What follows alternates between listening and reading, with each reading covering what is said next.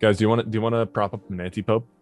Yeah, let's do it. Liam, you want to be anti-pope? Pope? What will your papal name be, Liam? Yeah, what is your... My papal name. This is so Skeet. stupid. Skeet. Pope Skeet the first. Pope Ski? Imagine if there was actually a pope named Skeet. This podcast contains explicit language. Listener discretion is advised.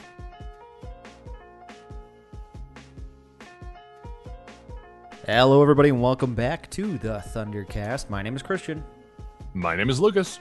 And I'm Liam, here with another podcast that just talks about movies. That's right. Today, we are coming live from Vladimir Putin's living room, I suppose. Yes. Yeah, I assume that's where they hang out. Yeah. And today we are sponsored by our patrons, and every single one of you is going to get a shout out at the end of the show. The reason why we're coming to you live from Vladimir Putin's living room is because we're hanging out with one, Vladimir Putin, and two, sadly, Steven Seagull. That will make more sense in a moment, because today we are talking about Steven Seagull in our action-o-thon. Deputy Sheriff Steven Seagull. So today we're talking about Steven Seagull. Sorry, I keep saying his name wrong. Steven Seagull. Because as I've said before, he's a far more credible seagull than he is a martial artist or actor. That is very true. As we normally do, let's get things started and jump right into the ingestion. Who would like to go first? Who has less stuff? I only have a couple things, but all right, Lucas, you go ahead. all right. Well, I'll finish up my ingestion from last time. And I did finish the Lord of the Rings trilogy. Yeah, okay. I watched Return of the King. And I saw a meme on Twitter, like just randomly Return of the King was trending on Twitter a couple days ago, and I saw a meme that was like, whenever I watch Return of the King, suddenly my disdain for monarchies leaves my body, which I think is pretty accurate. Yeah, like monarchies are bad, except in Return of the King. It's a great movie.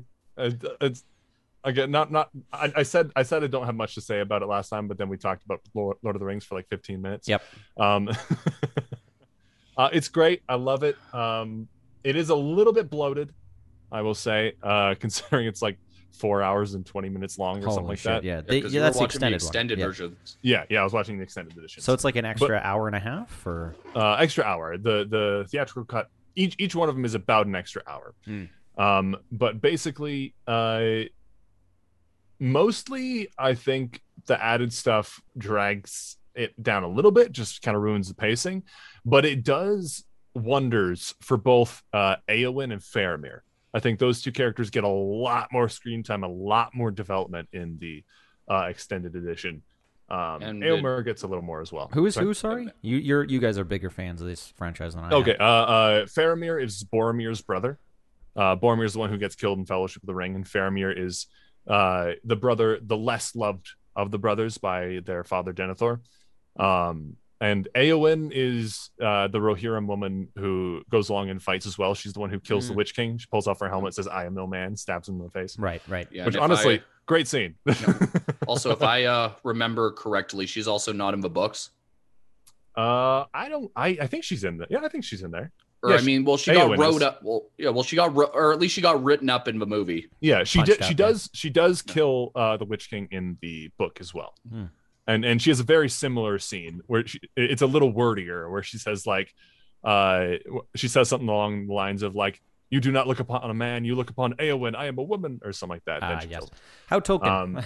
Yeah, Tolkien is a token overwriter. Like, I mean, I give him some defense just in the context of when he was writing those books. How we didn't really have fantasy like that at that time, so we kind of did have to overwrite his descriptions. But he spends like 3 pages describing a tree, and everybody knows what a tree looks like. What the fuck is a tree? But it was this great tree, Lucas. This amazing great tree.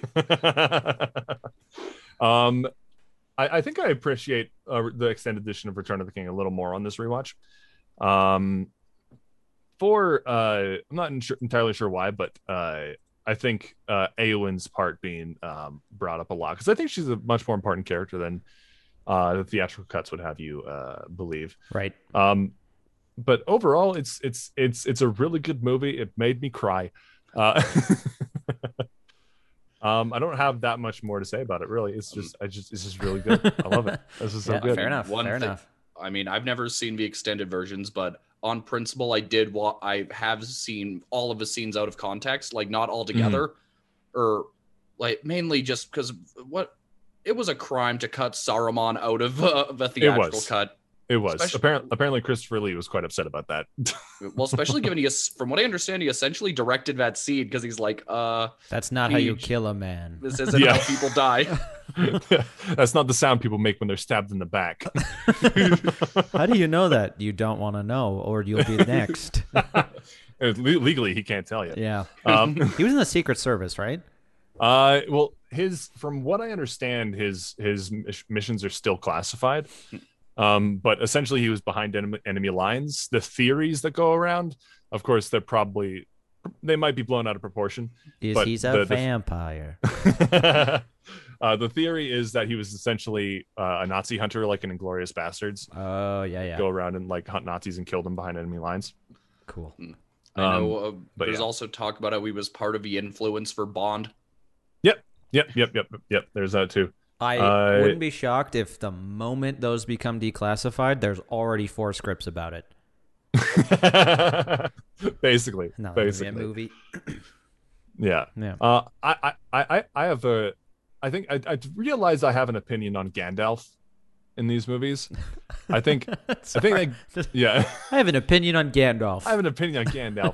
I think Gandalf the Grey is way more fun than Gandalf the White. I have always been to that opinion. Yeah, I didn't really realize how much more fun Gandalf the Grey was until Gandalf the White was just kind of boring. Gandalf the White he's just kind of a douche. Like I think the thing is that he's just too holy.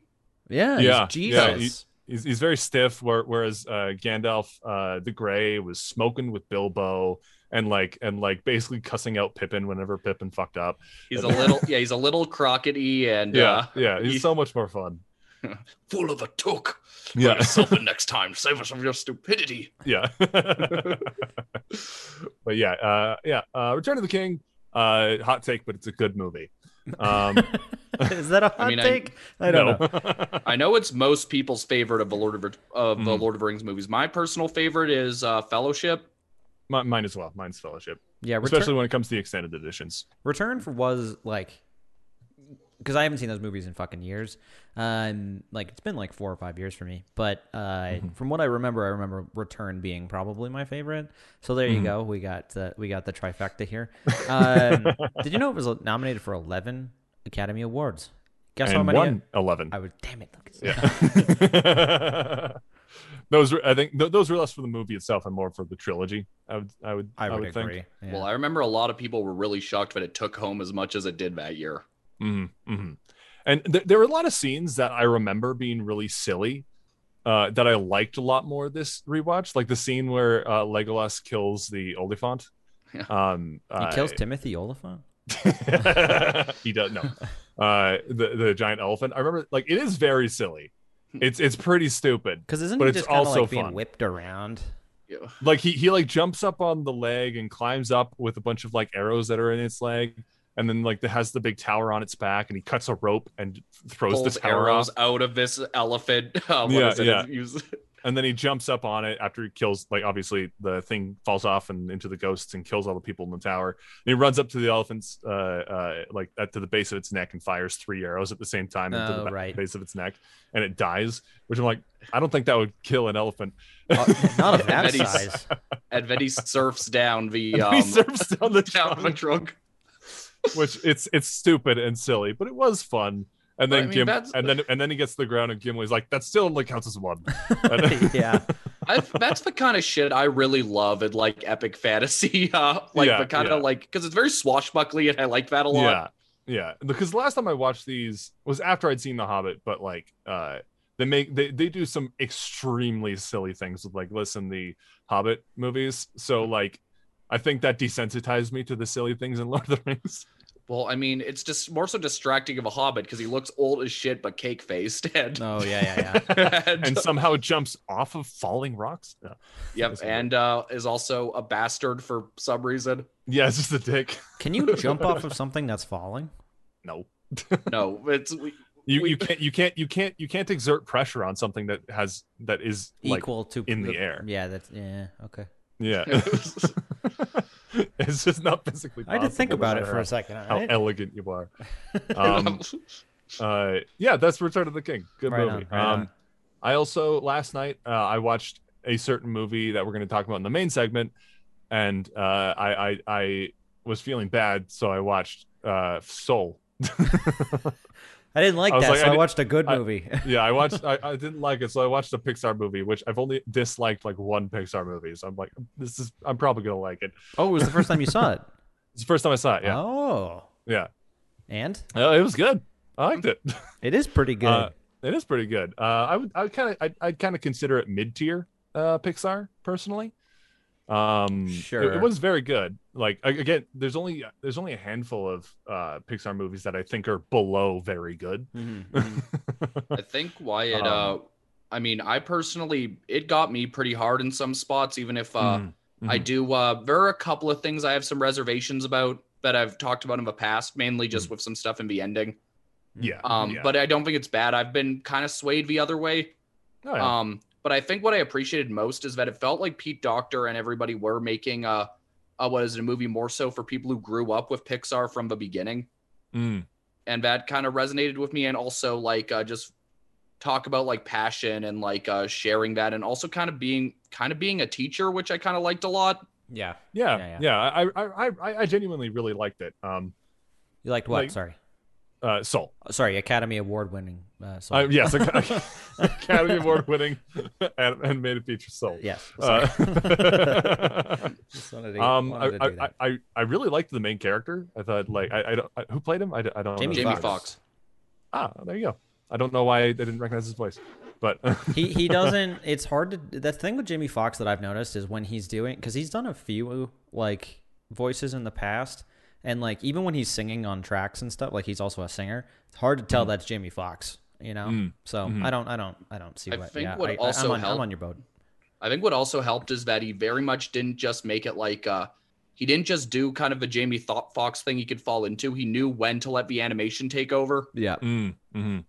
And I really liked the kind of message at the end where like your spark is not necessarily your purpose sort of idea. I thought that was pretty nuanced for a kids movie. Oh yeah. I wouldn't really call that. I think it's a movie kids can watch. Like, yeah, that's fair. Yeah. I think It kind of I think one of the things that it didn't really bug me, but it felt like it was trying to do Inside Out again, just in a different way. Kind of. Which isn't a bad thing, obviously. Inside Out is, I think, my favorite Pixar movie. Agreed. But I mean, it's a funny way of saying Toy Story 2, but you know. I feel like Pete Docter, like, because this is the first thing he's done since then. He kind of like really, he took the similar idea of Inside Out, where he's like, well, I think I may have a little bit more to say on this one. But then just tackled it from a different angle, which I really liked. Yeah, no, I overall I really liked it. It felt like it was trying to be Inside Out at times, but most of the time it was its own thing. It was like Outside In. Kind of, from, yeah. Instead of a psychological perspective, it's more of a like not metaphysical. religious perspective. Metaphysical. That's Yeah. the word I was looking for. Ooh. Yeah. I was also talking with another friend who watched it for the first time the other day. And one thing he brought up to me that I didn't really think of is he brought up how he really liked that they have Tina Fey voicing 22, but they really liked how she didn't just put on a kid's voice. She kind of just talked how she would usually talk, but a little more upbeat. Yeah, a little bit more a little bit more plucky. Yeah, plucky pitched, yeah. Yeah. Like, because it kind of drives me crazy when I hear adults doing kids' voices where I could tell, especially when it's a celebrity and it sounds really put on. Yeah, unless you're a voice actor, right? Like Yeah. a professional voice actor. Yeah, if you're like Nancy Cartwright or Matt Stone and Trey Parker. Right. I mean, But I mean, I think it's all. Well, then again, it's also because I also know that maybe it's because I'm so familiar with their voices as like Stan and Kyle that. yeah. Oh yeah. Anything else, Lucas? That's everything I finished. Fantastic. Right on. You know what? I'll go next. We'll let Alright. Liam, we'll let Liam round out the ingestion. So I watched two Academy Award nominee films. One of which was a winner, and that is Hey. Nomadland. So directed by Chloe Zhao and starring Frances McDormand and a bunch of old people, and it's very good. It's a very good film.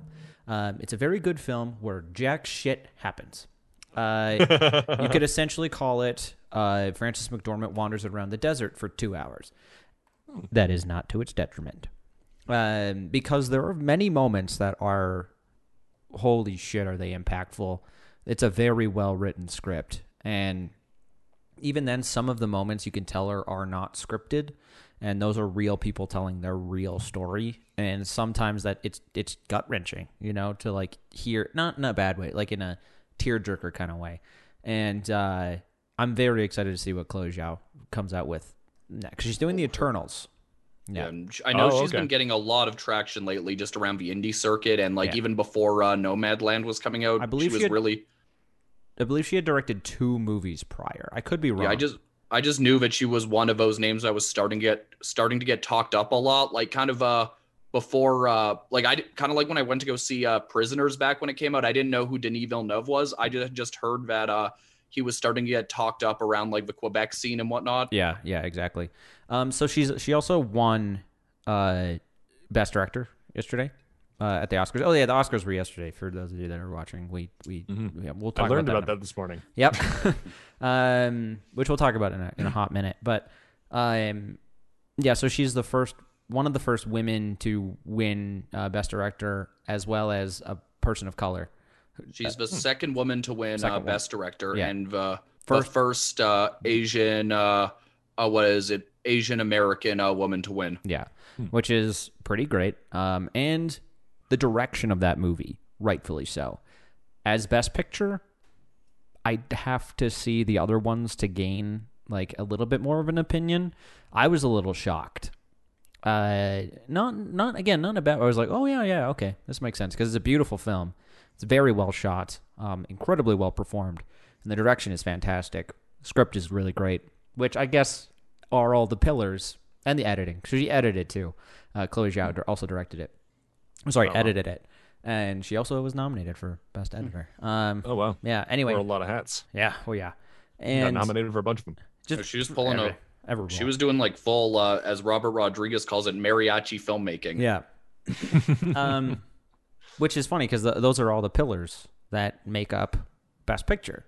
But sometimes all those things that come together don't necessarily equal Best Picture. Anyway, it was very good. I really appreciated it. I liked Frances McDormand's performance. She's a fucking powerhouse, even if she's just playing what I assume is just her. Like she's just kind of an old lady, even at the Oscars last night when she won, the look on her, the moment she won, because Frances McDormand also won for the best female actor. And the look on her face when she won, she kind of was like, I don't deserve this. And then she was like, oh, wait a second. Holy shit, I just won an Oscar. And then she goes up on stage, and then basically her speech was 2 sentences, and then she walked off, and I was like, that's how you do it.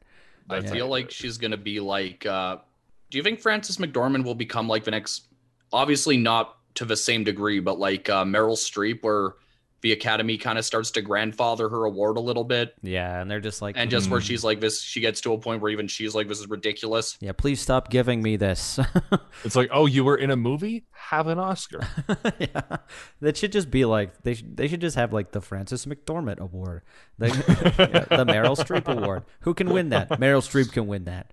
Yeah, if she's in a movie, she wins it. That's it. Or at least gets nominated, even when she's in fucking movies like Into the Woods. Yeah. So I also watched the Sound of Metal, and ooh, I really want to watch it. it's so fucking good. It's a damn near perfect film. Damn near perfect.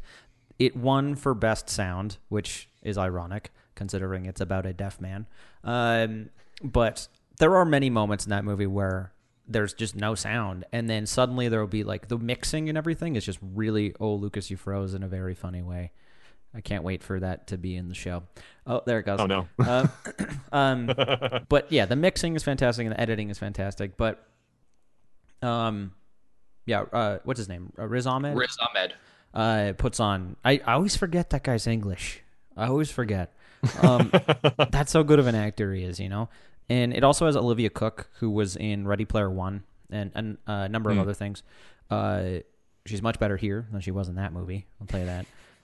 But basically what it's about is a metal drummer who goes deaf and then has to go, and he's also a recovering addict, and he has to go to this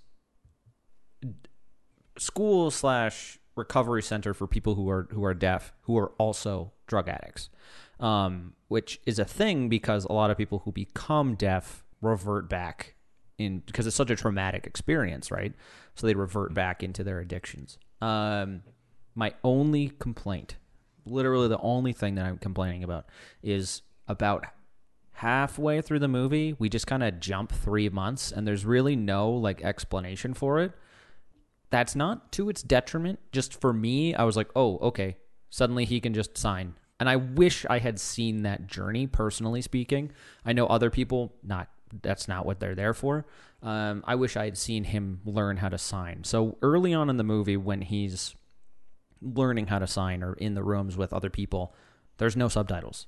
There's just people signing. And there's no subtitles for him. And he has no idea what the hell is going on. And then when he learns how to sign, suddenly there's subtitles.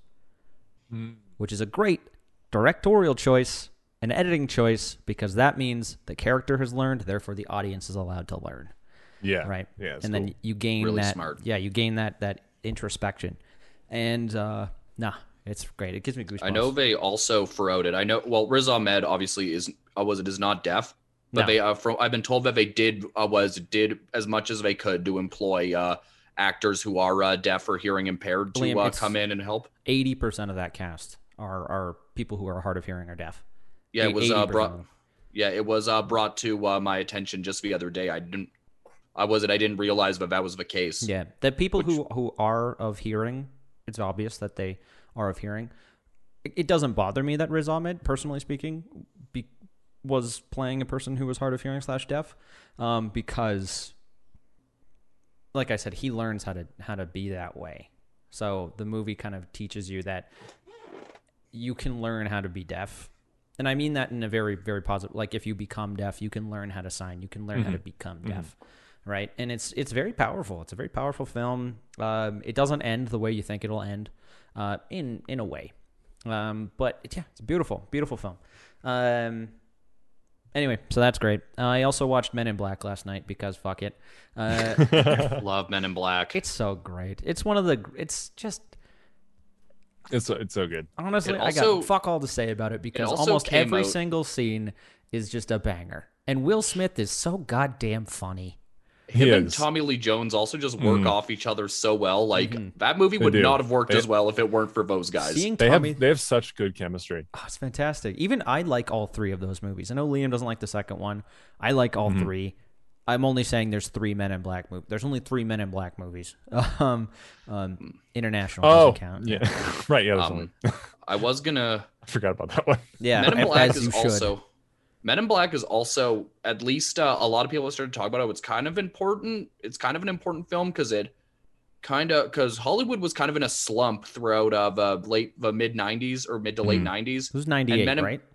97. 97. And Men in Black came out, and it was just such a breath of fresh air because that same year we were getting shit like, pretty sure that's the same year we got Zilla, or we got 2 volcano movies, 2 meteor movies.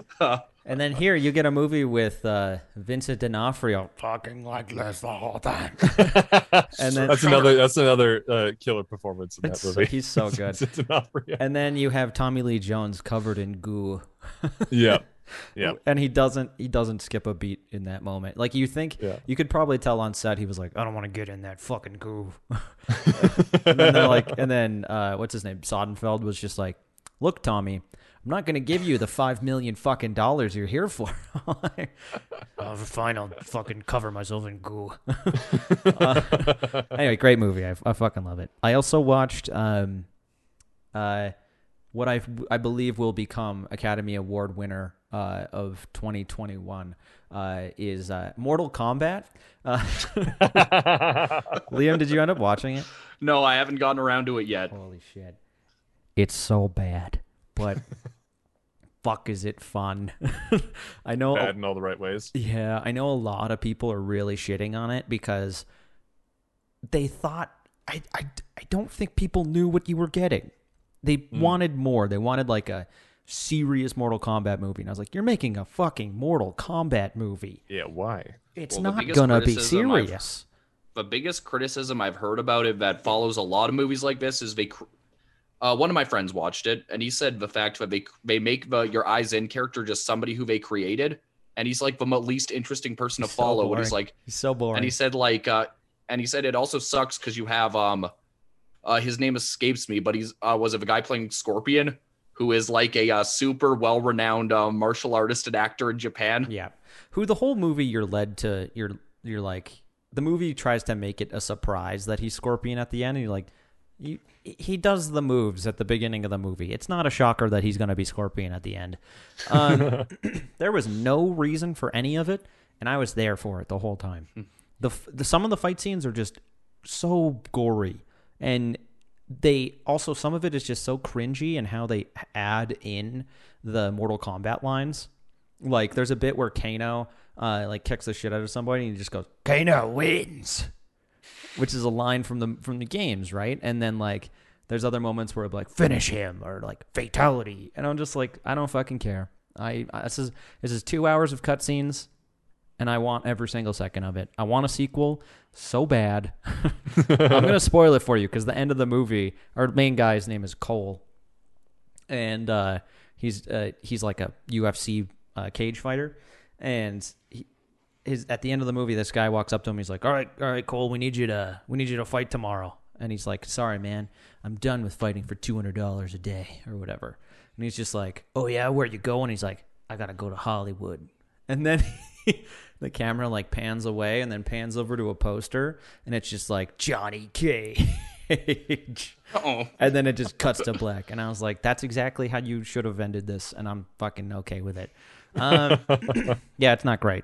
And last but not least, I did watch the Oscars. So I do, well, most of them. So I think the biggest thing that I wanted to talk about is the snub that was Chadwick Boseman losing. Liam, you had said John Tasker, friend of the show, had mentioned something that I think, yeah, you could paraphrase it better than I could. All right.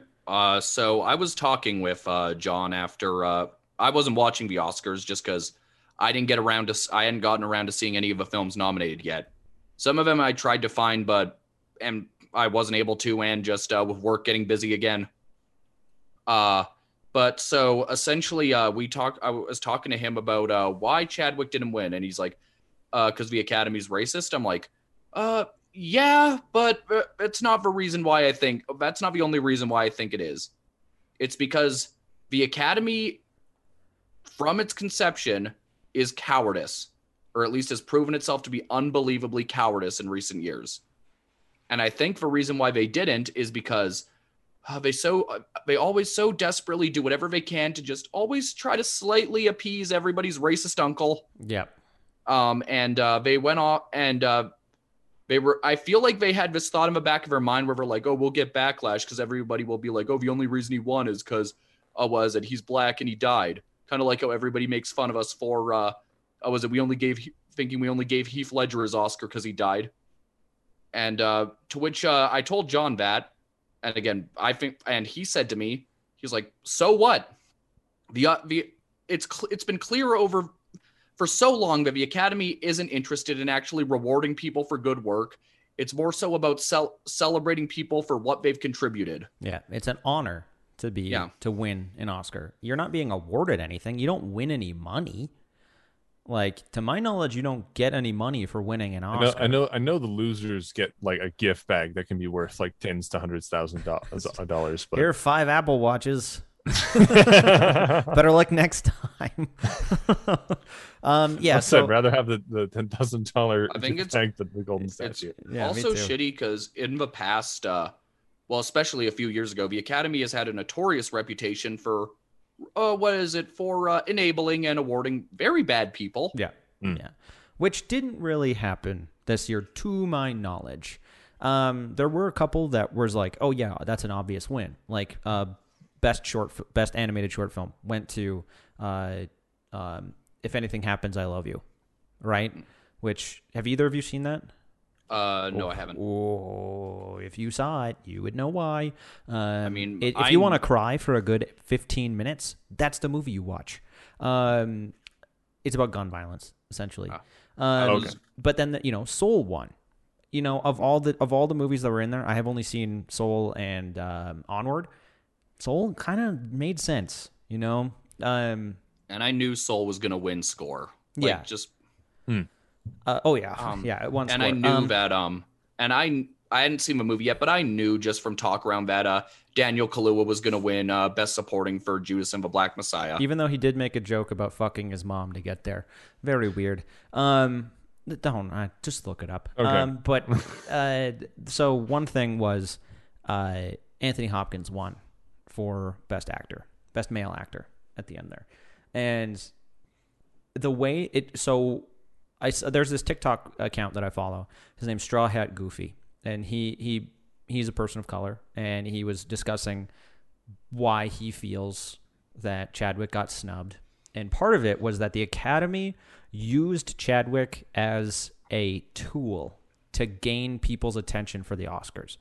Every single person in attendance at the Oscar received a Chadwick Boseman NFT for being there. Every single person. His mom was interviewed at the beginning of the Oscars and was hyping him up. The leader of the Academy at the beginning was just talking about Chadwick the whole time. They mentioned him several times. He was the last person in the in memoriam. Everything. And then they moved around the awards and made Best Actor the last award, which is very fucking weird. It's usually Best Movie. And the last one was Actor. And it just was leading up to Chadwick was going to win. And then they pulled the curtain out from everybody and just like, nope, fuck you. And it's just which is very incredibly disrespectful. I think it's more despicable than the Moonlight scenario that happened a few years ago. Like when they're like, there's been a mistake. I'm like, no, you set this up right from the start. Yeah. It's a hoax. Yeah, I agree. So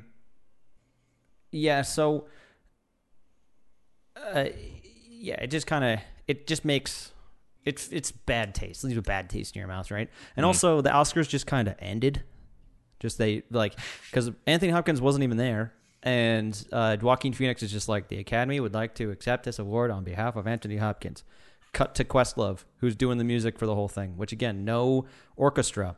It's like they tried to make the Oscars incredibly hip and young and whatever, and then it's just like cuts to Questlove and he's playing like working 9 to 5, and then because there's no music, he would just like play like remixes of songs, and then he's just like, thanks for coming to the Oscars, boom, credits. And I was like, this is fucking weird. Anyway, the one thing that I did want to mention that I liked was that they were shot like a movie and made to feel like you're not watching a TV show, you're not watching a boring award ceremony, you're watching a movie. I appreciated what they were going for. I think they can perfect it in years moving forward. I get what they were trying to do to engage new people and make it interesting. Like you're flipping through the channels like, oh, what the hell is this? And then you get sucked into watching the Oscars and you're like, fuck. Which I appreciated. One thing that was misleading was that they promised that the Oscars were going to be free on their YouTube channel, as far as I know, and they were not. They are free on their YouTube channel as of May 2nd, which is like, give me a fucking break. Like, just make it free on the day. You guys are always complaining about how you don't get enough viewers and trying to compensate for it. Hey, you know what would make it amazing? You know what would bring in viewers? Making it universally accessible. Yeah, agreed. Yeah. And also stop being pretentious fucks. yeah, agreed. I'd love to see at least one horror movie, one real horror movie. Not to say other ones. Yeah. Like Midsummer got snubbed. We're going to talk about that. But anyway, that's it. That's my ingestion. Leo. There you go. All right. First thing I'll talk about, just because I've been talking about it a lot on the show. I'm about half or a little over halfway through the last Uncharted game, enjoying it. I'm still to the opinion of with each one, I feel like they're upping themselves, and they just keep getting better and better. Show what they're more was it capable of. This one surprisingly has some emotional depth, which which I'm really digging. Mm-hmm. But I'll get back more to it when I finish, because again, I can't really talk fully about something when it's not done. Mm-hmm.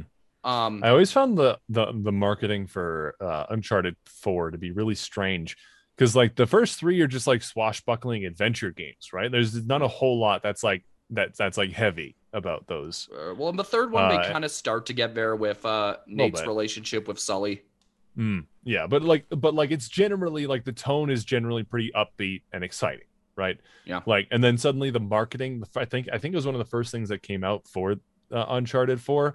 It was like this like sign like swinging in the wind, and it was creaking, and everything was like really dark and creepy, and I was like, what? What am I playing? What happened? Yeah. Oh no, marketing aside, this one does still, it has more seriousness or whatnot, but it does still have the fun. Like, they never lose any of that.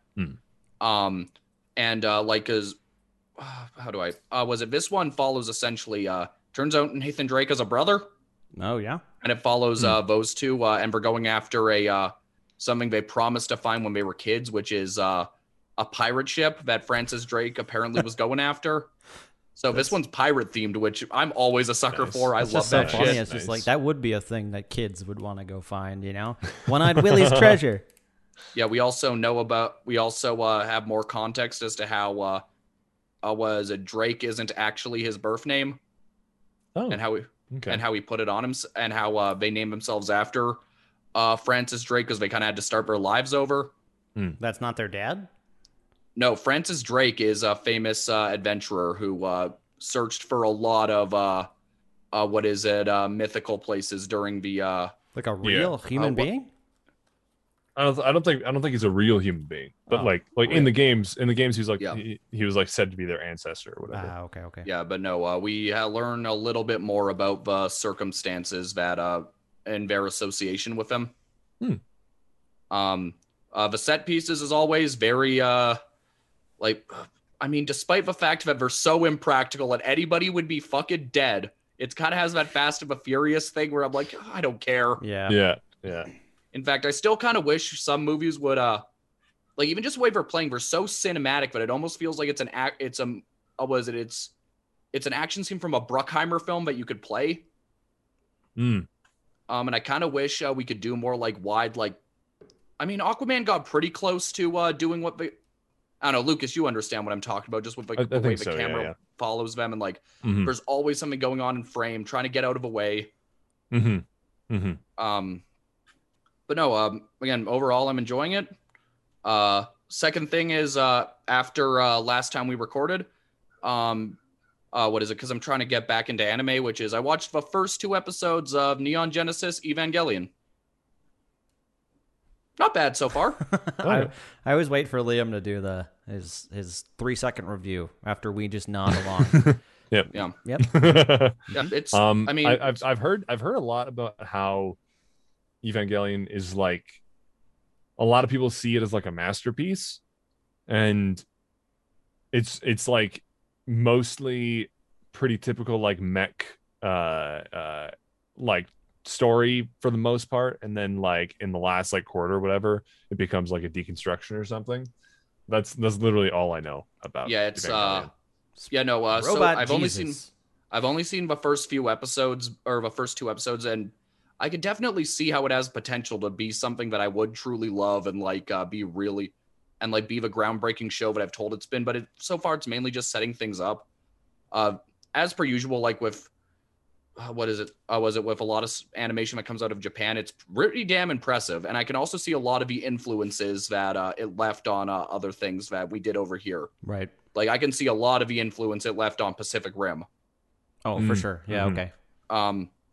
Yeah, no, and like I like how the angels aren't like they're more like how I would imagine angels being, at least in a way I've always interpreted them in the like because we're not like Alvearmo's old paintings of like halos on their head and big wings.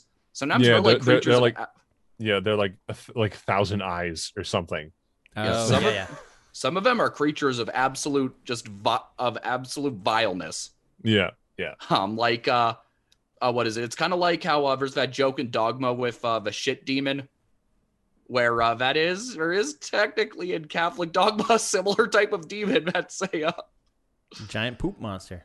yeah, where it's like just a demon of unpleasantness, Mm-hmm. and that's how they in dogma they interpret it as a demon of literal shit. I love it. But no, again, I can't really say too much because again, I only watched the first 2 episodes thus far.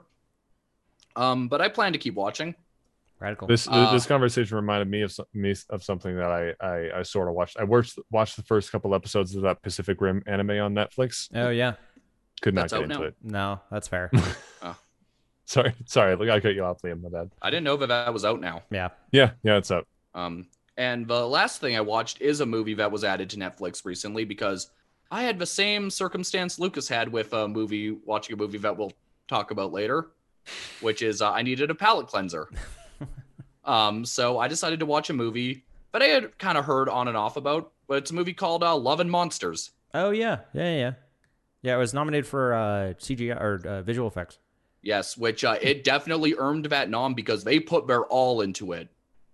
Like those are some of the coolest CGI creature effects and designs that I've seen in a while. Real quick, I sent Liam a video today that was just like, because Tenet won visual effects, and I sent Liam this video that was just like how Tenet won visual effects, and it's just like the scene, and it's just being played forward, and then somebody just like right clicks on it, hits reverse.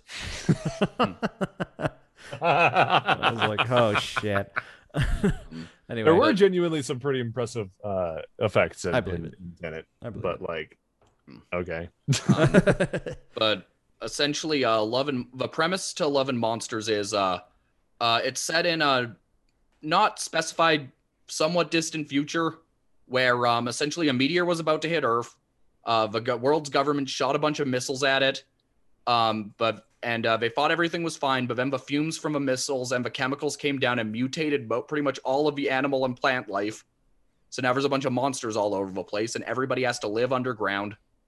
And our main character Joel is kind of this awkward, not particularly great at anything. Like he knows how to fix the radio, he knows how to cook, but he can't fight monsters because he just freezes. Like he can't do he just panics and he almost gets eaten. Okay. And feeling like completely worthless, he decides to leave his colony, as they're called, these underground groups, to go find to try and reconnect with his old girlfriend, who he got separated with right when the world started to go to shit. And it's predictable. It's kind of a by the numbers, like you know where it's gonna go as it go.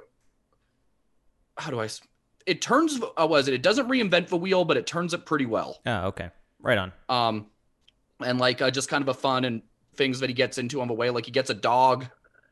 He meets Michael Rooker and young Gamora, who are survivors. Is it a comedy? It has a similar tone to something like it's a comedy the way Zombieland is a comedy, just not as crude. I see. Like this is one families can watch. And So again, it's not like violent or anything. It's not super violent, no. Again, like it was meant to go to theaters last year, but due to a pandemic, they just caved and put it on VOD. Right. But no, the biggest things that I took away from it are that one, despite it kind of being been there, done that, or like predictable, like, and I could tell where they pulled homages from. Like, there's a fair bit of Stand By Me in there. Mm-hmm. Is that it did it well enough where it kind of made me care, and it was relatable enough that I was like, all right. Yeah. All right. Fair. And fair. and also it made me realize that I actually really like Dylan O'Brien as an actor. I don't know Dylan O'Brien. Yeah, I'm not sure. He's a Maze Runner. Oh, that kid. Okay. Yeah, he's actually really charming and likable. He's kind of awkward, nice. but he's not overbearing. Like I could find somebody like, say, Tom Holland, where like they're just always doing this really high pitched voice and like panicking every 2 seconds. What is it? Like he's like he just has a really likable presence. And I'm also happy that his career is continuing, given he had a when he was making one of the Maze Runner movies, he had a near-death accident where they had to shut down production for like almost a year. Right. But no, like if this is any indication on where he's going, I think he could become like what is it, kind of a movie star almost. Like I really liked him. Nice. And again, I was just shocked that I liked this movie as much as I did. It was just genuinely a lot of fun. I will have to check it out, especially after all these fucking Seagull movies. Anything else, Liam? No, that covers it. All right, let's jump into our suggestions for this week. Lucas, do you have? All right. My recommendation this week is another YouTube channel, as is pretty common for me. There's a channel called Unlearning Economics on YouTube. Basically, it's this guy who he's like a British economist. He's anonymous because he doesn't want what he says on his YouTube channel to hurt his career as an economist. But like largely just questioning and interrogating like lots of modern economic concepts and stuff like including perspectives from the right and from the left, like trying to take a more realistic look at economics. And while I don't always agree with the stuff he says, he obviously knows what he's talking about. A lot smarter than me. So you're pretty fucking smart. I don't know about that. Wicked smart, Lucas. You wicked smart. It's his delivery is a little dry, to be honest, but like economics is a very complicated subject, so I kind of let it pass. It's really interesting. I recommend it. Right on. Liam, what do you got for us today? I've talked about this movie before in the past, but I couldn't think of anything to recommend, so I'm going to recommend it. And that movie is one of my favorite comedies. Thank You for Smoking. Yes. I believe you recommended it a long time ago. Did I? Yes. We did. Right, we did when an we locked down or something. Or not an episode on it, but I was. We did a cool war involving it. Yes. Mm-hmm. So we have talked about it a couple times, but I don't think it's been a recommendation. You know, I think why I recommend it and why it holds up as one of my favorite comedies is mainly just because it's a movie that can never be made today. Yeah. Especially with the way our media is. And also it takes something, it plays its cards just right in a way where like it says some things that could potentially be a little dangerous, but they frame it and play it in a way that works just right. Like Lucas has talked about how the main character is essentially Ben Shapiro. Oh, yeah. And like he's promoting what should be obvious, which is smoking is not good for you. But like I don't know how to explain it. Like it's very funny and very satirical, but it's also very sincere. In fact, it's probably my favorite Jason Reitman film, or at least out of the ones I've seen. He's done a few that I haven't watched. Right. Cool. Hey, it was either me recommending that or Shoot 'Em Up. Well, I'm not discrediting your recommendation. I'm not it's accurate, Big Year. I know you're gonna fucking have something to say about mine. Mine is a little masturbatory, so please bear with me. And Liam, if you fucking call me out on this, I'm gonna be so pissed because where else am I supposed to advertise this shit? I put out some music today. Hey. So, well, it came out today. So today is April 26th. But what you can do is you can go to any of your favorite music streaming platforms, and you can look up Harga Descending, like the movie Midsummer. Harga at Harga. I had to think about that. Descending is in going down. And the album is called R.I.P. Space Wizard. It's 20 tracks that actually I recorded in 2018, I believe.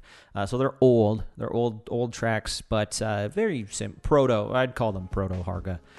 But they're basically just like weird, spacey, not industrial, like noise ambient music. So get into that. There's one song that I think Liam would actually really like because it has a Donnie Darko sample. So, so those are two recommendations and one splooge in your face for this week. Be sure to go and check out all that stuff in the description down below. So in lieu of our typical hey, listen to us talk for 5 seconds while we are on break. You're going to see a scene you're going to see a clip from Above the Law. So get ready for that. You're going to watch hot trash in 5 seconds here. We're probably not going to get a copyright strike because it's right in the middle of our shit. So we'll see. Anyway, so here's a clip from Above the Law. There was no cherry bomb, that was C4. I've used that shit. I know what it smells like, and I know what it blows like.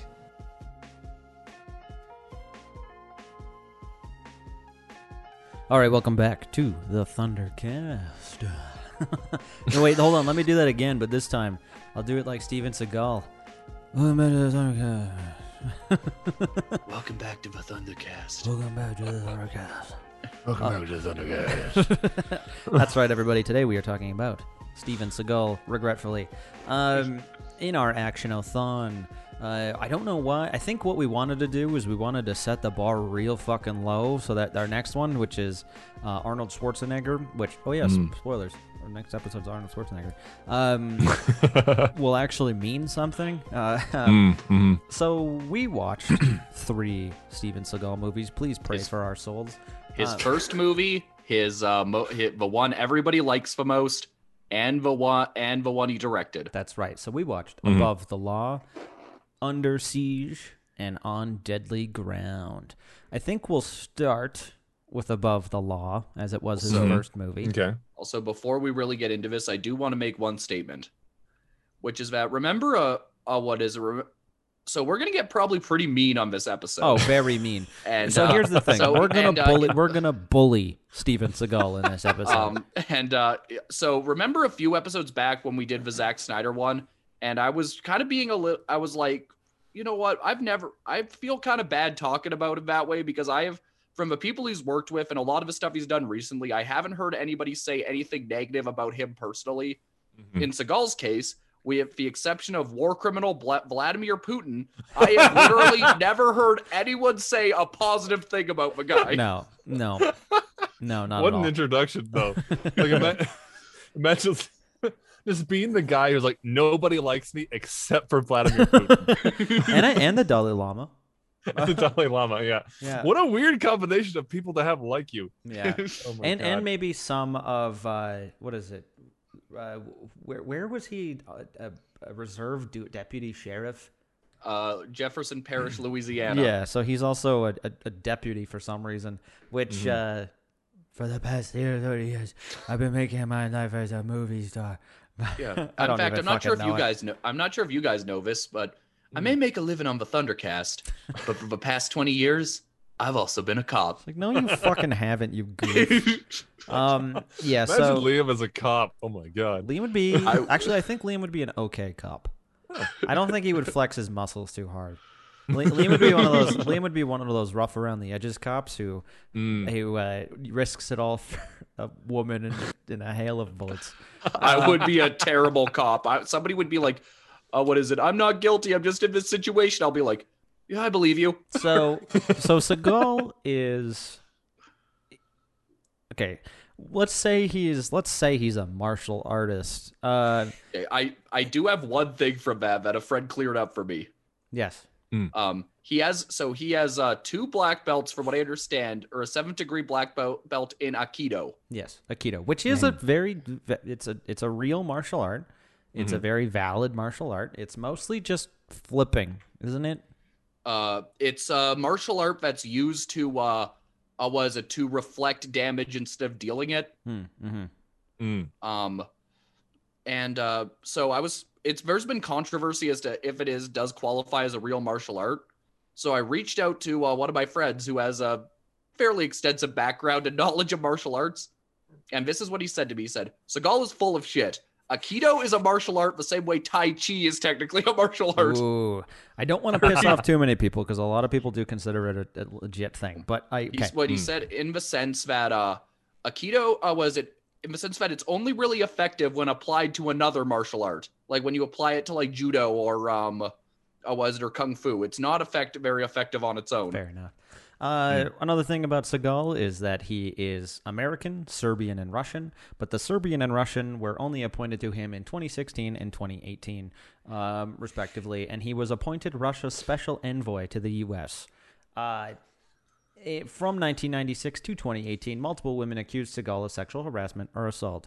This guy's a fucking piece of garbage. Yeah, he's one of the most Me Too'd celebrities of that whole movement. Yeah, so he's hot garbage. Anyway, let's talk about a big piece of shit, Above the Law. I could not follow that movie. I didn't even finish it. I know. I try to finish every movie we say we're gonna watch. Couldn't do it.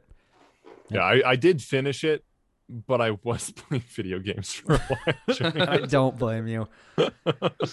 I texted Liam while I was watching it, and I was like, "What the fuck is this? Like, what is happening? Like, I don't even know." Like Pam Grier looks like she's having a lot of fun. She looks like she's there. She's in it. Seagull also.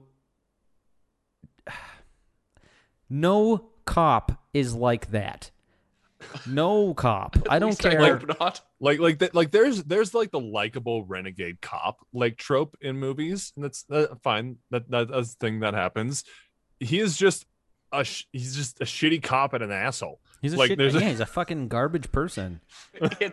There was nothing charming about him. Like, because like in Lethal Weapon, for example, Mel Gibson's character is like he's obviously like the renegade cop type. But like he's still like charming. There's still like stuff about him that you like. Yeah, and you understand why he is the way he is. Yeah, exactly. With Steven Seagal's character in this movie, I don't remember the character's name. Nico. Nico. He's just a piece of shit. He's supposed to be Italian in this movie. The amount of nationalities that Seagal has played is outstanding, and he is none of them. Just wait till one day when you hear him attempt an accent. He's just European, isn't he? Like he's American. General European. He's born. I mean, like his heritage. I mean, but oh yeah, fair enough. Yeah. I mean, he claims he's a Russian mongrel, but he was born in Detroit, Michigan. No, not Detroit, but yes, Lansing, Michigan. All right. Okay. Not like that means any difference. Yeah, Above the Law. Okay, so there's this opening where he was like a CIA agent, where like he speaks out against somebody torturing like a Viet Cong member, I think. Yep. And then he kind of gets run off, and then and then it cuts to he's a cop in like Chicago or something. And then I don't think that's how that works. But and he was a martial artist before all of that. Oh yeah. Right. Yeah. And then like near the end, like his CIA, like one of the guys from the opening scene, like comes back, and then like Seagal spends like a couple minutes calling out the CIA. Like, it's like, you guys think you're above the law and stuff like that. And he said it. He said the thing. He said the thing. He said the title. Ding. So the only reason why sorry, Liam, real quick. The only reason why this movie was made was because Seagal was talking to one of his like students or something like that. And his student was like, anybody can become an action movie star. And he was like, really? Anybody can become an action movie star? And he's like, I'm going to become an action movie star. And then he runs like this the whole fucking time. Like, you're a chicken. You're a fucking chicken. And we inadvertently watched 3 Andrew Davis movies for this, by the way.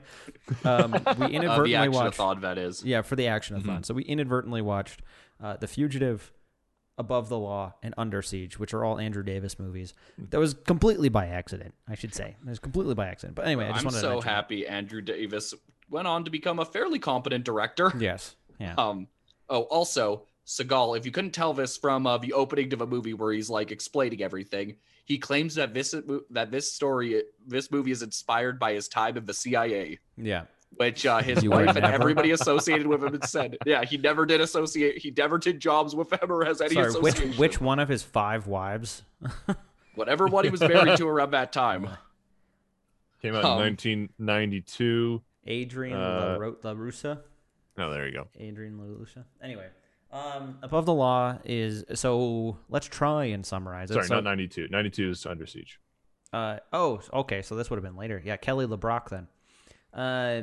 So basically the premise is Nico is a rough around the edges cop who finds out about a drug ring that's going down in Detroit. Is it Detroit or is it Los Angeles? Who fucking cares? And he's like, I'm gonna stop that.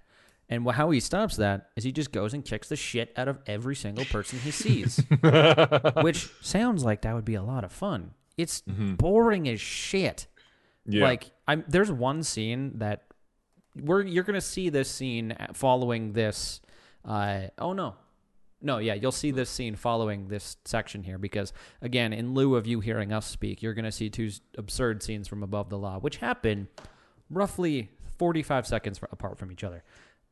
So there's a scene where Seagull is chasing a guy down, again, running like this, and he manages to catch up to this guy, throws him to the ground, karate chops him in the neck, or rips it out. I don't remember. And then this other big dude is standing on the sidewalk, and he's like, "Hey, that's my friend." What? What are the fucking odds? He's like, "Hey, that's my friend." And then this guy walks over, and Seagull just punches him once in the stomach, and then the guy falls down, and Seagull, without a lie, struts like, motherfucker, and he struts over to these three dudes, and he's like, "What's up, my brother?" And then the black guy's like, "Oh shit, I don't want to fuck off. Like, I don't want to deal with you." And then the scene just ends abruptly. And if that's any indication of how this movie is, then I don't know what is. You know, it's just weird. It's just very weird. I don't have much else to say other than I really didn't like it, and I didn't finish it because I didn't want to. It's edited really weird. It's you can tell that this is early into Andrew Davis's career. Like I believe it's one of his first films. You could tell he was really trying to figure out like what he's doing. Like, again, you could tell he was fairly new at this. Yeah. Also, fun fact: I just looked up Steven Seagal's Rotten Tomatoes page. Yes. And Above the Law is his fourth highest rated movie at 53%. His highest is Under Siege at 79%. Okay. All right. On that note of Under Siege, sorry, I'm just looking at something real quick. On the note of Under Siege is a movie we also watch. I don't have much else to say about the law. Liam, do you have anything else to say about Above the Law? Not really. Great. I can close the tab and never look at it again. So Above the Law, also directed by Andrew Davis. It's the reason why Harrison Ford picked Andrew Davis to direct The Fugitive. A little known fact. You mean Under Siege? Under Siege is the reason why Harrison Ford picked Andrew Davis to direct The Fugitive, which is because he also produced it, I believe. Anyway, or it's the reason why he signed on to do whatever, beside the point. So Under Siege is about same fucking shit. It's Die Hard on a battleship. It's Die Hard on a boat. Yeah. As far as Die Hard ripoffs go, it's fairly competently put together. It's my second favorite of the three that we watched, and that's not saying much. So basically what it is Seagull plays what's his name in the movie? It's Casey Ryback. Yeah, Chef Petty Officer or Chief Petty Officer Casey Ryback, who is a chef on this boat, but also a former secret Navy SEAL, so he works on this boat, and the boat is then taken over by Gary Busey, who was one of the right-hand man to the ship's captain or whatever, and Tommy Lee Jones. So Gary Busey and Tommy Lee Jones are the bad guys in this movie. And Chief O'Brien from Star Trek Next Generation. Oh, yes. Yes. So there's some good shit in this movie. And none of it involves not a single scene involves Steven Seagal. So the final fight between Tommy Lee Jones and Steven Seagal is very funny. Okay. Not because it's good. Okay. It's just so funny. This is around the point when I noticed the trend in the Seagal movies that pisses me off, and it's cliche that I hate the most, is when the good guy is unstoppable. Like, he can't be fucking killed. Like, you know he's going to win that fight with Tommy Lee Jones. And also the fight lasts like 45 he's fighting seconds. Tommy Lee Jones. Well, yeah. No, I will bet money that Tommy Lee Jones would honestly win in a fight against Steven Seagal. So here's real quick. I don't think... So in his prime, I could not kick the shit out of Steven Seagal. I do feel like the three of us in his prime, we could have kicked the fucking shit out of Steven Seagal. The three of us. I really strongly feel like we could have. Maybe. Anyway, so I know we're skipping to the end of the movie, but it's very important. it starts with like a gunfight and then turns into a fucking knife fight. And they're having a knife fight with each other. And Hey, I remember you. Yeah, I remember you. When was this set up? When was this set up? And so they're fighting, and then Seagull manages to get the knife away from Tommy Lee Jones, pops out one of his eyeballs, and then stabs him on the top of the head. And slabs his face into a computer monitor. Overkill, man. Overkill. It's like, just because he was way better than you in this movie doesn't mean you have to go that hard. I know. In fact, I think the reason why this is everybody's favorite Steven Seagal movie is because the whole movie is built around Gary Busey and Tommy Lee Jones. So when Busey, so there is some points that that have not aged well. Though I felt wrong laughing at it, but I think I was just laughing at the absurdity of it when Gary Busey comes out in drag and is dancing around. Like, that's hasn't aged well as a joke. It was still humorous knowing that that's Gary Busey, and I feel like that's probably just what he does in his spare time. This is one of the first movies Gary Busey made after his accident. Oh, that explains a lot. That explains a lot. That scene was so weird and like random. Yeah. Like, I mean, I get that would probably be a thing that would happen on a ship, like for with sure. a bunch of sailors. Like, sure, cool. Yeah. It was just in terms of like the movie, it was just kind of like, why? Yeah. And then he goes upstairs and he kills the captain, and then Tommy Lee Jones is standing there and he's like, "Who is the highest ranking officer in this room?" And then the highest ranking officer stands up and he's like, "Nice to meet you." Shoots him in the fucking forehead. And then it's like, oh, okay. We all knew you were the bad guy. Like, you really had to drive that one home. But, yeah, like you said, Lucas, the best parts of Under Siege are the parts where Seagal's not in it. Yeah. Which is quite frequent, honestly. It is. Honestly, when it's Gary Busey, Chief O'Brien, and Tommy, I don't know the actor's name, I just call him Chief O'Brien. And Tommy Lee Jones are like together. It's so much fun. His like Cole Meany. There you go. Okay. Like those scenes are so much. There's a point when Tommy Lee Jones is like talking to someone on the radio, and he uses the call sign Roadrunner, and they're like, you call yourself the Roadrunner? He's like, yeah, because I've never been caught. Meet. And I'm like, meet. He quotes Looney Tunes and old cartoons a lot in that movie. Yeah. He does, and I love it. I'm here like for it. there was like, my brain was seriously low on like dopamine during like this stretch of movies, and then Tommy Lee Jones said meep, and it all went back up to normal. Even just like, there's also just so much shit where I'm like, obviously it's a 90s action movie, but this would never happen. Like locking him in the freezer or hey, you can't do that without a signature from the captain. Also, he says twice while he's locked in that fridge or that freezer or whatever. Twice he says to the guy who's got him locked in there, "Well, you got shit for brains." He says it twice. It's like, I don't feel like Seagal was on script for half this movie. So there's another character named Jordan Tate, who is a Playboy playmate. Yeah, exactly. She's forgettable. But she's a Playboy playmate who Miss July 89, who's on the boat, who becomes Ryback's partner throughout the movie. And Seagal originally refused to do the movie as he saw her as just like a damsel in distress. But then there was a rewrite and he was like, all right, if she's going to get badass, then I'm in. And so she becomes like a badass as the movie goes on. Just like really randomly. Like when they first start like working together, at some point she says, I have a rule, I don't kill people. And I'm like, I mean, yeah, like most people have that rule. Lucas, the quote is, I have two rules. One, I don't date musicians, and two, I don't kill people. And then at the end of the movie, like, those are very, like, the first one I guess is a fine rule. Yeah. But the second one is just a weird rule to have, because that's like the general rule. There's a moment at the end where she kills a guy, and Seagal looks her in the face and he goes, next you're gonna be dating musicians. Sorry, I'll make that in English. Yeah, next you'll be dating musicians. And I was like, shut your fucking mouth. In case you can't tell, there's one very known rule about Steven Seagal, which in case you couldn't tell, he on principle never rehearses. Nope.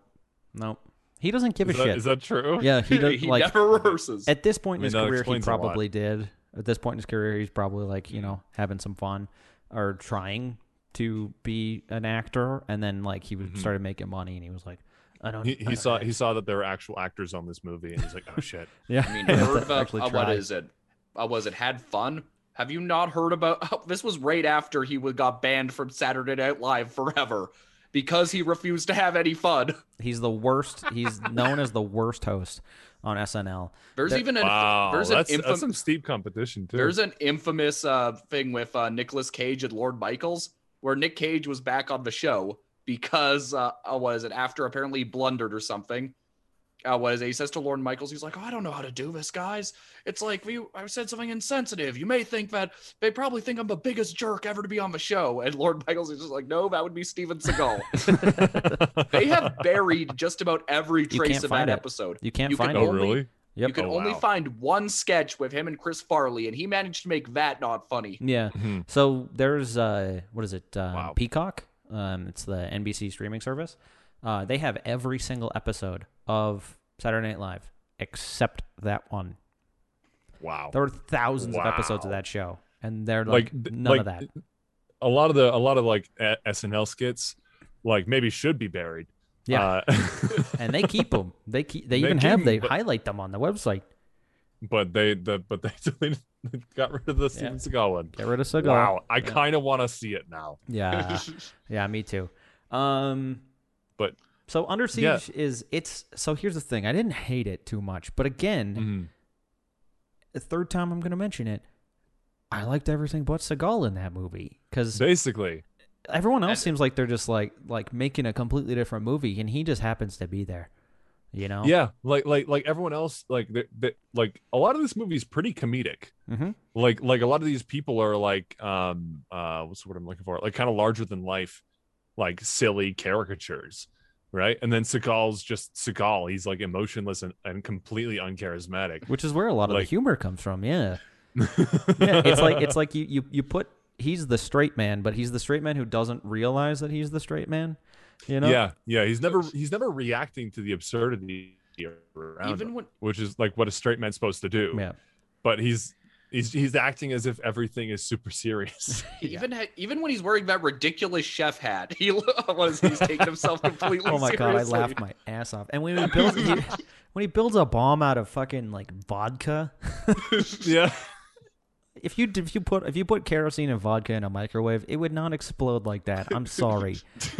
There's no fucking way. And then I don't know. Yeah, I don't know how you can like be in that movie and be acting opposite Gary Busey, doing like his Gary Busey thing, and not realize that this movie is like largely a comedy. Yeah, exactly. Like how did he keep a straight face?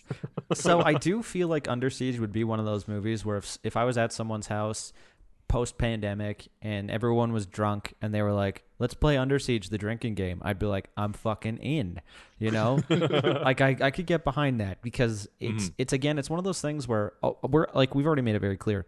Fuck Steven Seagal. He's a stupid piece of shit. I don't like you. We're bullying you right now. But this is one of those things where I wouldn't laugh with him. I'd laugh at him in this movie. Also, Seagal, if you ever see this for some fucking reason, because I feel like you're the kind of guy who searches his name on YouTube and tries to find the clips, and you're going to try and take this down. Say hi to Vladimir for us. Yeah, say hi to Vlad for us. You're both fucking vampires. It's very obvious. Yeah, we're going to beat the shit out of you, Stephen. I mean, we'll have to fight Putin as well. People will. I don't want to fight Putin. Yeah, no, he'll kill us. He'll kill us. That man was actually in the Secret Service. Yeah, that guy was. He was the leader of a fucking KGB. He was actually he was actually a fucking spy, as opposed to the guy who just pretends to be a spy. Yeah. Anyway, you got anything else to say about Under Siege, Liam? I mean, outside of Tommy Lee Jones's ridiculous death, I also laughed pretty hard when Gary Busey got blown up. But it's funny because it's so anticlimactic. They just like blow him up and he just looks at the camera, not even like a oh shit, like eyes bug out like a George Miller movie. He just like looks. Yeah.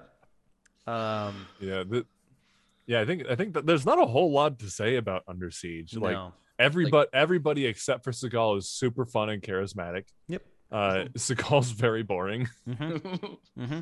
And like I think to piggyback off something Christian said earlier with like Seagal being like invincible, like he never does he ever actually like get hurt No. in his movies? Like does he ever take a wound? I can't remember. Kind of in On Deadly Ground, but when they're cutting into his back. Yeah, but that's nothing. Like, yeah, he's in that explosion there. But in Above the Law, I think there's a couple bits where he gets a couple punches. He takes a couple punches. Yeah, but his life is never genuinely in danger. No. Yeah, it's like the anti Die Hard. At least in these 3 movies, yeah. Yeah. These are the only 3 Steven Seagal movies I've ever seen, and probably without this show had gone on to never watch one. Agreed. It's your fault. Yeah. Why did we choose this? Because I just wanted to torture myself and Lucas. Liam, Christian, I'm not going to leave you out as well. Oh, okay. So I thought Lucas was saying it was my fault. It's actually Liam's fault. Yeah, it's mostly Liam's fault. It's Liam's fault. Fuck you, Liam. I meant the show in general, but no, this is your fault, Liam. Fuck you. Yeah, that's. There's not a whole lot left to say about Under Siege, really. No, Tommy Lee Jones was fucking awesome. Gary Busey is just kind of fun to watch, and as far as Die Hard ripoffs go, it's fairly competent. Yeah. It's like a Die Hard ripoff, like without actually being a Die Hard ripoff, because like the high concept is very Die Hard-esque, but the hero is anything but. Sorry, I'm just reading on the page here. It says director Andrew Davis had previously made Above the Law with Steven Seagal. Davis later said, Terry Semel wanted us to get back together again, saying that Seagal was only in the movie for 41 minutes. Tommy Lee was in the movie longer than Steven. It was fine. It worked out. It was fine. It was fine. It worked out well. Hold on. He said, we had a nice time down in Mobile and a lot of fun making the movie. And it was the movie that got me The Fugitive, so it was worth it. None of that sounds like he enjoyed making that movie. Yeah. Sorry, Liam. Yeah, no, again, I remember I texted Christian while I was watching it. I'm like, for a movie where he's top billed, Steven Seagal is not in this movie for a long stretch of time. No. Mm-hmm. No. For the best. Yeah, honestly, the less Seagal is in his own movies, the better.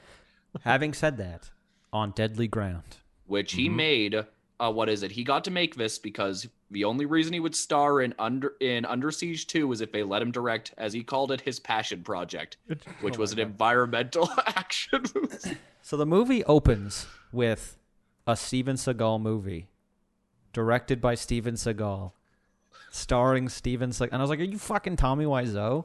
It's literally the opening of the room. It's the same thing. I'm calling it now. Steven Seagal is the Tommy Wiseau of action movies. Yeah, I would say. Who got a lot more attention. And then the very first shot of the movie is an eagle.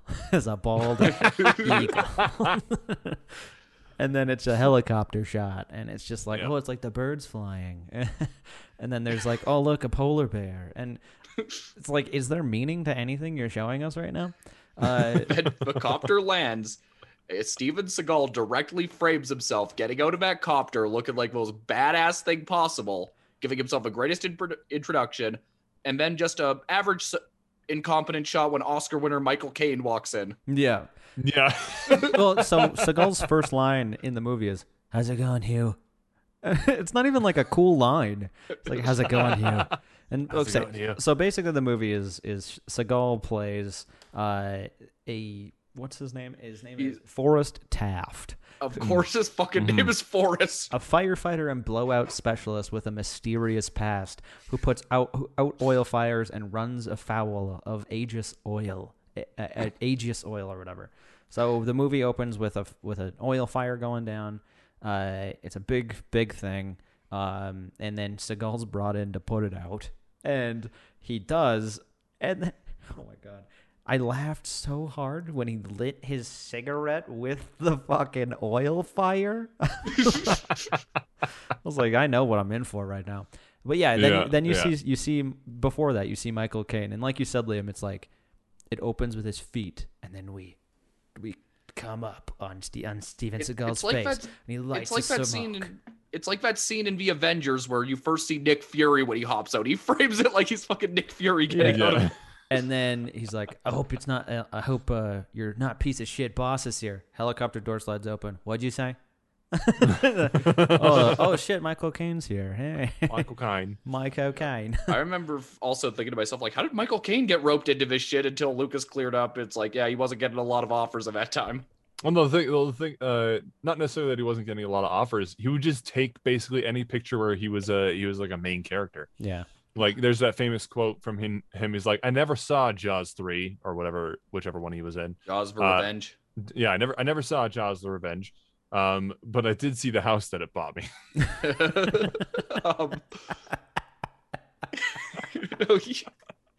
Apparently, I also learned that he replaced Jeremy Irons as a villain. Because What? apparently even Jeremy Irons was like, I'm too good for this shit. Yeah. I've also heard another quote from Michael Caine. It's not like exactly applicable to this situation, but they're like, someone asked him like how he decides what role he's going to do, and he's like, okay, well, I get the script and they tell me what character they want me to play. I read the first page and I read the last page. If I'm on both pages, I do the picture. Yeah, I've heard that too. Actually, yeah, that's right. Unless it's a Nolan movie. Yeah. Then he just shows up Yeah. as a character named Sir Michael. Yeah, he's In- also named Tenet. Michael in this movie. That's true. He is. Yeah. Also, is it just weird? I don't know if this is a me thing, but what is it? Michael Caine with his clearly fake black hair. It's Yeah. so bad. Oh my god, it's so bad. Okay, so I will say that like the first little bit of this movie is kind of competently directed. And then it just goes like and I say first couple minutes when the thing explodes and whatever, like the oil rig explodes. But then they get into the helicopter and he's just like, they're saying how, oh, it's human error. It's all human error. None of this has to do with anything. We didn't set up any of this, whatever. Also, Michael Caine's like, I'm the bad guy. Did you know I'm the bad guy in this movie? Oh, yeah, but I'm the bad guy. I don't know if I made that clear. I'm the bad guy. Get And these fucking animals away from me. They stink. Yeah. but then Seagull's sitting there and he's like, well, I just blew up all your evidence, didn't I? And I was like, wait, are you supposed to be the good guy? And it doesn't feel like, I get it's like a redemption story or whatever, but it does not feel like that. It just feels like, I kind of just feel like killing people today. Yeah. I uncovered a secret conspiracy within this oil company. But okay, so it's up until that point when they get into the helicopter, and I was like, oh, this is trash. But then they go to the bar, and you have, I can't remember. He's the hitman guy from Dumb and Dumber. I can't remember what his name is. Yeah, I don't know. But also, there's a bear in this movie called Bart the Bear. That's the bear. Yep. Sorry, that's the bear that Seagull fights at one point. That's also the yeah. bear from the movie The Bear, which is actually a good movie. I'd recommend watching it. Okay. Irvin Kershner's in this movie too. Huh. Wait, really? Yeah. Yep, Irvin Kershner has a cameo. I'm assuming because Seagull so got random. lazy some days and he had to pick up the slack and Yeah. hide the camera. There was 3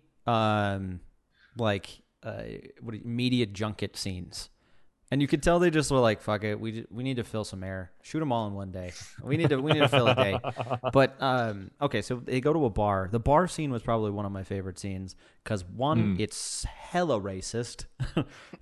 This movie I is was pretty uncomfortable with how racist it was. This movie's really, really fucking racist towards indigenous people. You know, it's and the people of Alaska, and Specifically Inuit people, I believe. specifically because it's almost like Seagull's like, I'm one of you, and it's like you're American. You're like not a First Nations individual. No, sorry. at first, at first I thought he was trying to like his character was Inuit, yeah. but his character isn't Inuit, but still, No. like he's trying it really kinda hard to makes be. you- He's trying really hard to be. yeah, that's what I was trying to say. Yeah. So anyway, we're in the bar, and there's these pieces of shit who were bullying a man who's maybe had a few too many drinks, but you know he's a First Nation individual, or sorry, an Inuit individual, and they're bullying him, and Seagull's just kind of watching, and then they're like, "What the fuck are you looking at?" And Seagull's like, "Nothing much," and then he goes from one side of the bar to the other. That's it. He just walks across the bar. And then he sits down, and then Hugh, who's like the guy who was running the oil rig, comes over and sits down, and he's kind of like, funny. You said something the other day about me being a good guy, or me always. Anyway, I fucking hate it. Anyway, Seagull then beats up 10 guys. All punching just about all of them, or hitting just about all of them in the dick. Almost every single one of them he punches in the balls. One guy he grabs and flips him backward. And the guy screams, "My balls!" And then Seagull beats up the guy who was bullying this man, and by playing this hand slap game, which is so stupid. He punches him in the gut so hard he like bleeds through his mouth. Yeah, he pukes. Like, yeah, he pukes. He's like, "What was that, clam chowder?" But he pukes, and then the guy's standing up, and he's got blood pouring out of his face. And Seagull looks him dead in the eyes, and he says, "What is it? What changes the essence of a man?" Like, you're trying to be poetic in this moment. You just kicked the shit out of everybody in the bar, and also nobody tried to stop you. No one. Yeah, and like the bartender was like, "Don't break anything," and he immediately breaks everything. And she like, what a dick. She's behind the bar, and she just goes, "Meh." Like, you're not gonna call the fucking cops on this guy right now. Yeah, really. Like, no, they'd all get beat up. Yeah, it's invincible. Then you find out that the oil guys are not great, and they're putting in faulty products. It doesn't make any fucking sense. They put in faulty products as a way to prevent or stall this thing happening. I couldn't follow. Yeah, there's like some piece that's supposed to prevent something exploding or something. It's literally called a preventer. And like, I guess they're faulty, and so things keep exploding, but they just keep using the same parts because like there's a deadline or something. Like they have some sort of contract with the indigenous people in the area, and if they don't meet their contract, they get the land back or something along those lines. Right. So they're trying to meet this deadline. It doesn't make very much sense. Nope. Dick all sense. Yep. And then basically, so Hugh, I believe his name is Hugh. Whatever. Anyway, they cut off this guy's leg. Hugh. Using They a just pipe cutter. torture this guy absurdly. It's a fun scene, which is tragic. That's a fun scene because John C. McKinley plays. His name is Mac Gruder. He's MacGruber, but he tortures this man, and it's aggressive. It's a lot. They cut off his fucking leg, and then later on in the movie, they go back to that house, and there's no blood on the floor. That's something I want to say. John C. McKinley. Is that his name? Dr. Cox. Dr. Cox. He's crazy in this movie. Like, he's just got the weirdest energy, but he's having so much fun. Yeah, he's on a riot, and honestly, I'm okay with it. I'm okay. I love this character. Yeah. It was just so strange because like I kind of expected them to be like the intimidating psychopath, but like he's not very intimidating, but he is a psychopath. Oh yeah, he's fucking insane.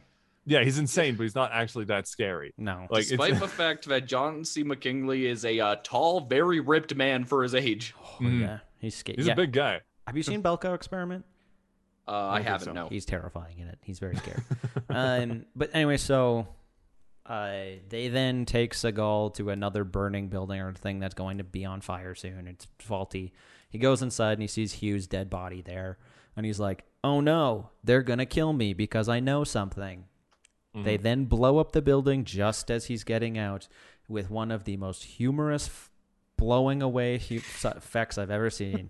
He just, I don't think it was Seagull, but there's this stuntman who's like flying Superman style through the air. They fly away, and then there's, again, just like, you can tell the way that this was written was not written with the Inuit people in mind. It was, and it's not, because they are riding and they see the smoke, and their lines are very generic. Yep. Like, I don't know how to explain it. Like, I don't want to say the wrong thing. They're very like Pocahontas. You could tell no thought and care was put into the portrayal. Yeah, it's whatsoever. It's the what's it called, the noble savage stereotype. Yes, exactly. Yeah, just straight. And also like most of the actors did seem to be Inuit, except for like the main woman. who is Chinese. Yeah, her name's Joan Chen. Yeah, Yeah. she is Chinese. Yes. Yeah. Yep. Oh yeah. But Which so I guess if you're looking for someone who looks kind of Inuit, Chinese is like not too far off, but like it's far enough that you notice like that person's not Inuit. and Also, you go ahead, Lee.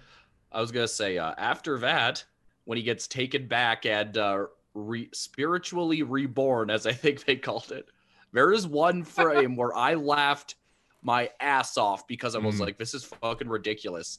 Right as he goes under, when they touch his head with a feather, and he just goes. Yeah. And then he has this dream sequence that looks like somebody just spit on the lens and then just rubbed their finger on it because everything's all blurry. And he like walks into a tent, and on one side there's like a naked woman dancing, and on the other there's just an old woman like with a stick that was and she's like rattling the stick, and then he goes towards the woman rattling the stick. Yeah, and he's like, I understand what they're trying to go for, but it was a funny visual. Yeah, exactly. And there's a scene where Seagull fights a bear in here, which we did mention earlier. So he fights a bear, and the bear flings him into the water. And there's also that water like he's trying to be Jesus. I know. Sorry, there's a line real quickly. There's a line when he's like lying on the bed and they're like rejuvenating him, and he's like, "Tell him I'm more like a mouse hiding from the talons of the bird," or something like that. And then the daughter interprets that to her father, and then he says something on the lines of like, "That's something that a bear would say." I was like, "What the fuck is no? Shut up." What is this writing? Yeah. There was was it just one thing I did want to say about this movie, and when it comes to a lot of movies, which is I have no problem with movies talking shit about the oil industry and the things that go wasn't the problems with it. However, Steven fucking Seagal is not the person who we need preaching that shit. He is an environmentalist, and he has done something. He's apparently a Buddhist. Apparently, yes. Yeah. I don't know how you can be a Buddhist and just go and make movies like this where you kick the fucking shit out of people. It makes very little sense to me. It doesn't make any sense. Yeah. Anyway, so he manages to heal, and they leave, and they keep telling him he's a great warrior. Whatever. If you're strong enough to steal, you're strong enough for your mission. Or something. Yeah, like is one of the lines. That whole scene, like he tries to steal a dog sled. Yeah, and all the dogs attack him, and then he gets up and like just confesses, like, "I'm sorry, I did this."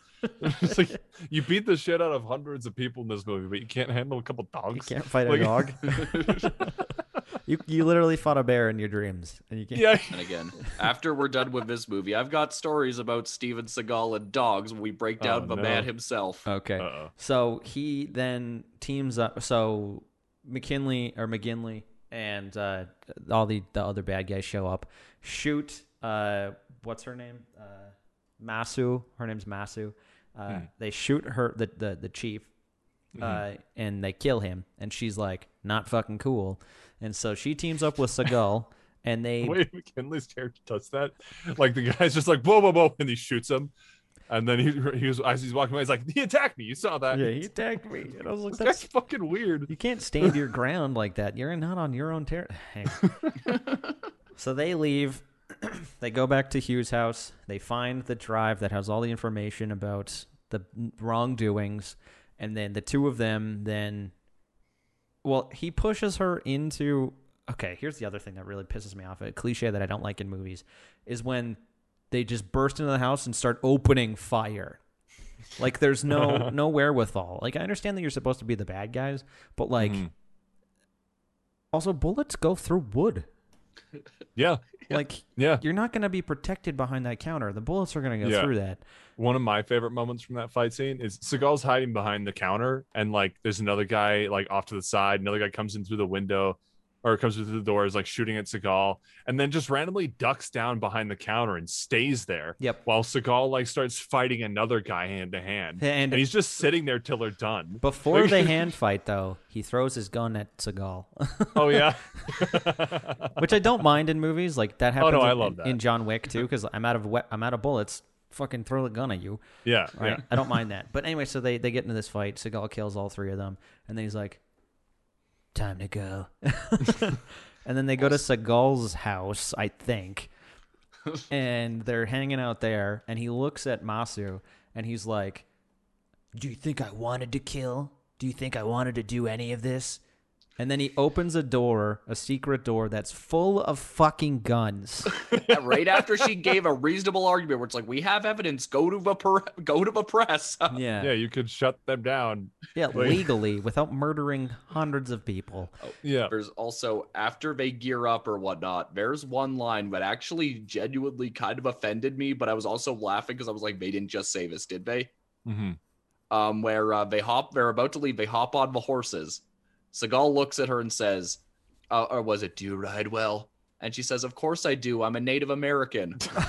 I was like, what the actual fuck? Yeah. It's like, no, you're Chinese. Yeah, and also, that woman. I don't really Chinese. think horses are that popular up in that kind of like culture. I could be wrong. In the Inuit, with the Inuits, probably not. Like, Yeah. Apologies if really we're like wrong. cold. Yeah, exactly. Yeah, it could be wrong for sure. Yeah. But like, and also horses have a weird history. But this is a bit of a tangent. But like horses like originated in North America, then disappeared from North America, and then Europeans brought them back. Where'd they go? They were just like, we don't want to live here I don't really anymore. know. I would need to look into it more. I just remember hearing the like sum up of their history. Yes, fair Lucas, fall down that rabbit hole like you did with the Yeah, mannequin. following the episode, Lucas in our post show, which you can listen to on patreon.com. Ooh, plug, look at that, patreon.com/thunderlizard. Lucas is going to give us the brief history of horses in North America. So anyway, Seagull and her, they go to Seagull's other hideout, which is in the mountains, and it's full of fucking C4. Yeah, Just and like bombs. and while this is happening, like Michael Caine and his people are like discussing ways to capture Seagull, and so they hire mercenaries, and they're like yeah, oil companies have hired mercenaries before. And it's like, yeah, in third world countries. And they're like, Alaska is a third world country. They're like, what the fuck? Holy shit, I know. Alaska's a fucking state. I'm like, what are you It's talking a third about? world country that we control. Yeah. And then, and that's the other thing. The mercenaries show up in like 15 minutes. Like, yeah. they're like that. there's Was no it- way. Was it just around the corner for them? Yeah. They're just on a coffee break. Yeah. They're like- Oh, anyway, man. so they show up, and one of them is Arlie Ermy. Yeah. Which is great. It's fun to see him, and he seems like he's having a good time. Then Seagull and Forrest and Masu go and go to this other oil refinery or whatever, and they start planting bombs and killing everyone, and everyone fucking dies. And there's a great scene where John C. McGinley gets shoved into a helicopter blade, and the woman who said the thing about Alaska drives into an oil tanker truck, and then for some reason her face is all bloody out of nowhere, and then she looks at Seagull and she goes, "Fuck that guy," and then she blows up. Apparently, action scenes were, throughout this whole production, action scenes were inserted and removed daily. I Or believe almost it. daily of a making of this thing. I believe it. And then Billy Bob Thornton shows up for 3 seconds, and then he blows up, and then the movie ends. More or less, yeah. And then, did you guys recognize that there was a mid-credit scene? Yep. I turned it off as soon as the credits started rolling. The scene is lit. You want to? I'll let Liam explain the mid-credit No, scene. I was gonna say I want you to explain that one, but I have one thing to add before we get there, Okay. which is then for 10 minutes, Oh, Seagull preaches to the audience, Al Gore style, about environmental protection, talking about it like what is it? But also kind of talking about it in a conspiracy theory kind of way. Kinda. And here's a fun fact about that, which is this scene was originally made with the intention of it being 45 minutes long. What? But Warner Brothers stepped in and somehow convinced him to not do that. That I would have not watched this movie. I would have stopped. Yeah, it. just the last 45 minutes of this movie would have been Koyaanisqatsi, but with Steven Seagal voiceover. No, It's like animals rotting in oil. But here's the thing. Apparently, it test screened. They actually did test man. screen those 45 minutes. I want release the Seagal cut. No, do No, not. don't do that. Do not. Do not give this man any more attention than what we're doing. Yeah, so it's just like here's 5 minutes of animals dying. I was like, all right. And then so there's a mid-credit scene, and literally the only thing that happens in this scene is Seagull or Forrest and Masu are in a canoe in the middle of a lake, and Seagull looks at her, and then he goes, "Look," and he points up in the sky, and there's a raven flying, and it's supposed to be her dad's spirit, and then insert shitty 90s theme song. And then the movie's over. And one thing I wanted to bring up about this movie, there's so much just like basically just jerking Seagal off. Yeah. And it's him jerking himself off. Yeah, exactly. Like he's like the bad guys are always talking about, we need to be careful. This guy's a maniac. He's unstoppable. If we piss him off, we're gonna lose. Blah blah blah blah. And it's like, shut the fuck up. Shut up. Yeah. About this piece of shit. I hated this movie so much. Really? Lucas so I had a lot texted of fun with it. Lucas texted us through this saying, what is it? I am 53 minutes into on Deadly Ground, and it feels like 53 years. Yeah. And really, I don't like blame you. I thought the movie was about over, and I'm like, oh, I'm halfway through. Oh, like when they get once you hit an hour, you're like, oh, there's like 5-10 minutes left. It's like, no, there are 41 minutes left here. Yeah. Or 41 minutes left of this movie that you have to sit through. And so I just, here's the thing is it was nominated for 6 Razzies, and it won for worst director. It's also considered one of the best worst movies because it's fucking god awful. But I can still had a lot of fun. Yeah, I can see watching this with friends and having a good time. Yeah. Watching it alone, it's like The Room. I can't watch The Room alone. I need to watch it with people. Called you up, Lucas, and asked if you wanted to stream it. Would have been more bearable for sure. I do want to say that I illegally downloaded every single one of these movies because I did not want to give you any money. I just want to make that very clear. I do not own any of these films, and I refuse to purchase them.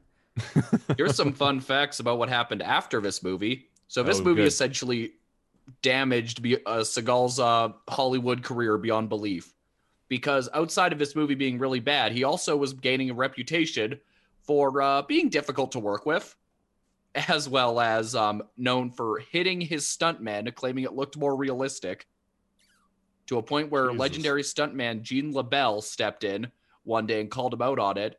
Seagal went off and said, what is it? I'm so well trained that I am immune to being choked out. Gene LaBelle's like, you want to test that? And we got in there, and apparently Gene LaBelle choked him so hard that he lost control of his bowels and shit his pants. Yeah. So these are stories that you can. Liam and I are going to reiterate a lot of stories that you can find on the internet. They're not hard to find. You can get better representations of these stories. But yeah, Seagal shit his fucking pants on set of a movie. Immune to being choked out, and he still denies it, saying Gene LaBelle is a pathological liar. Yeah, he claims to have taught Bruce Lee several moves, which I don't think there was ever a time where they crossed paths. He claimed that he's the first person they called when Brandon Lee got shot. Yeah, that one's absurd. What the fuck is with this guy? There's more. What about Seagal and dogs?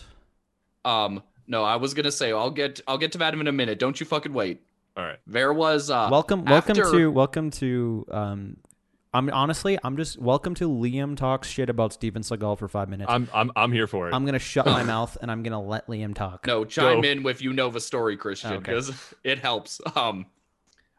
So after On Deadly Ground, Steven Seagal decided that he didn't want to kill people in his movies anymore, even though that's the only reason people go to see his movies. Yep.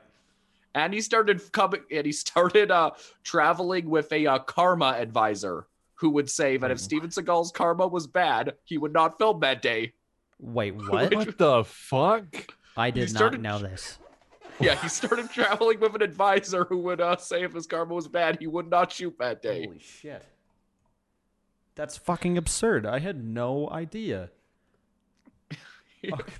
I'm trying to understand this man's brain. Like, how does this... It looks like he was a victim of attempted extortion.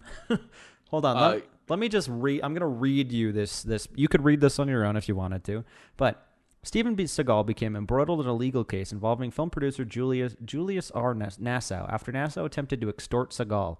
Nassau produced 7 of Seagal's films, beginning with Marked for Death in 1990. The two became best friends, according to Seagal, and formed Seagal-Nassau Productions together. This is the production company that made On Deadly Ground. Their relationship became strained, however, and their partnership ended in 2000.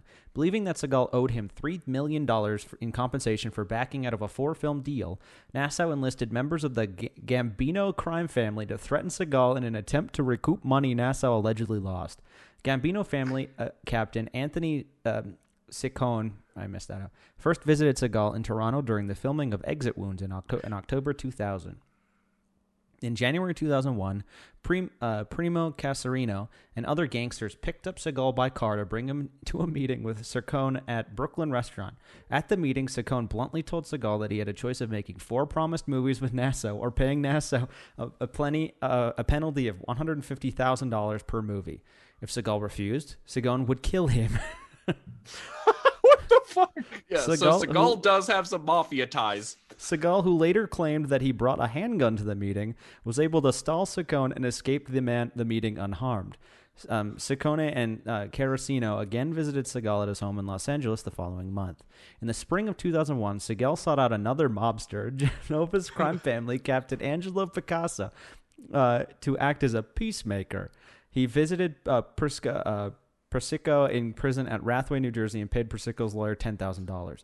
On March 17, 2003, Casarino, Ciccone, and others were convicted of labor racketeering, extortion, and 60 other counts under the Racketeer Influenced and Corrupt Organizations Act. Seagal testified for the prosecution about the mobster's extortion attempt. Nassau pleaded guilty to the charge of extortion conspiracy in August 2003, and in February 2004 was sentenced to a year and a day in prison. Fined $75,000 in order to make mental health counseling on release from jail. In January 2008, Nassau agreed to drop a $60 million lawsuit against Seagal for the alleged breach of contract when the two settled out of court. So it's just like there's years and years of fucking conflict, and he's just like, it's fine. Anyway, yeah, so there's that. I kind of want to see a movie about Seagal's life now. But just that portion. But just that portion. But like, Seagal is the villain of the movie. Oh yeah, he's the bad guy. Lucas, throughout that whole story, you looked horrified. Like you looked like you. I'm like trying to wrap my head around this guy's life. Like normally, it's not that difficult to like understand like the scope of somebody's life.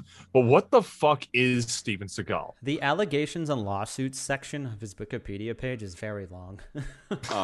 But I was gonna say, here's a funny story that I learned about a little while ago. So, outside of my first exposure to Steven Seagal being Under Siege, because again my former stepdad loves that movie, was the fact that him and my mom used to watch Steven Seagal Lawman, where after almost a decade of making direct-to-DVD videos, he decided when he needed something to do, he did a reality show. Where I guess he just helped the Louisiana Police Department arrest people. Yeah. He had zero, authority. He has no credit. He was literally deputized for ceremonial purposes because he helped train some officers in martial arts. This show ran for 3 seasons for a total of 24 which I watched episodes. 5 episodes of, just for our audience. Good thing each episode's only 22 minutes long. In the first one, it's literally just him teaching firearms by shooting a hole in the target and saying like, "You want to shoot into that hole that I just shot," and he's telling him, "Do not fight the recoil of the gun." Which is not even the best marksmen can do that on a good day, you know?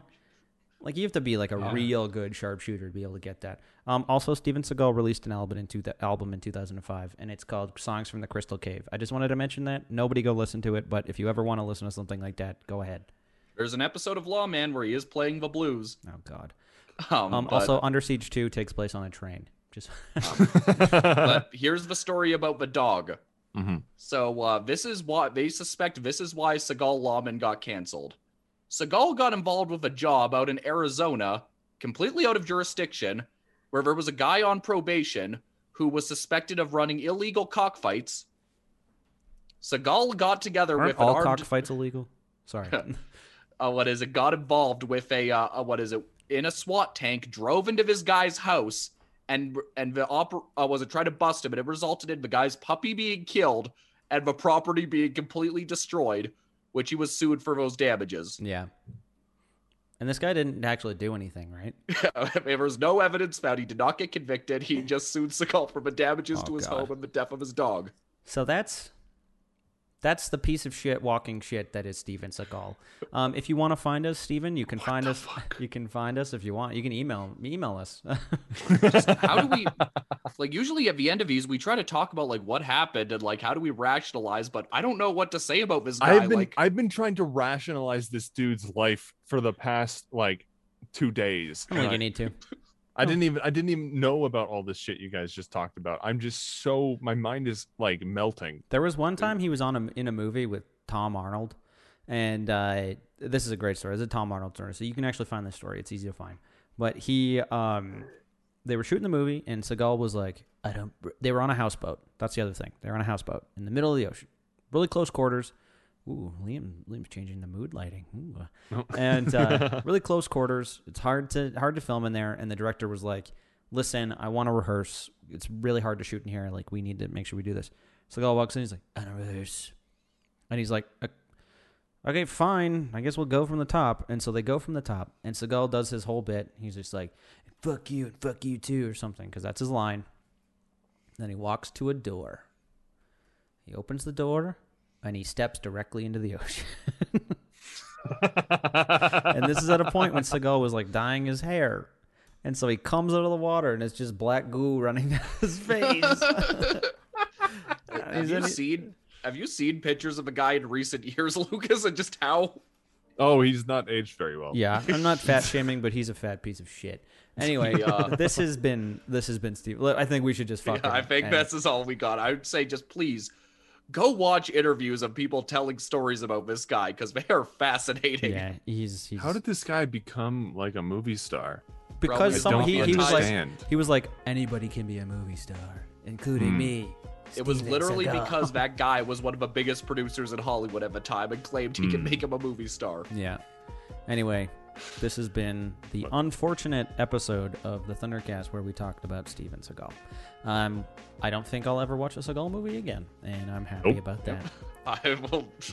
I'll take Under Siege and edit out Steven Seagal just so I can watch the Tommy Lee Jones parts. That's a great idea. Yeah. And what is it? And I will forever take joy in hearing stories of all the people he's worked with talking shit about him. Oh, and if you want to see something funny, I'm going to put it right now on screen, right in the center of the screen, right there.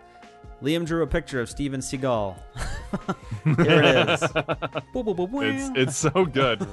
I'm going to have it spin on screen.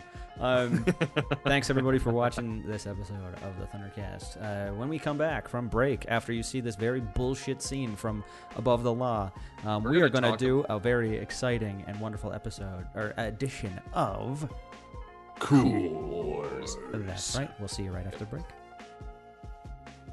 Hey, why you fuck with my friend, man? Hey, man, I'm not in the mood. Hey, fuck your mood, man.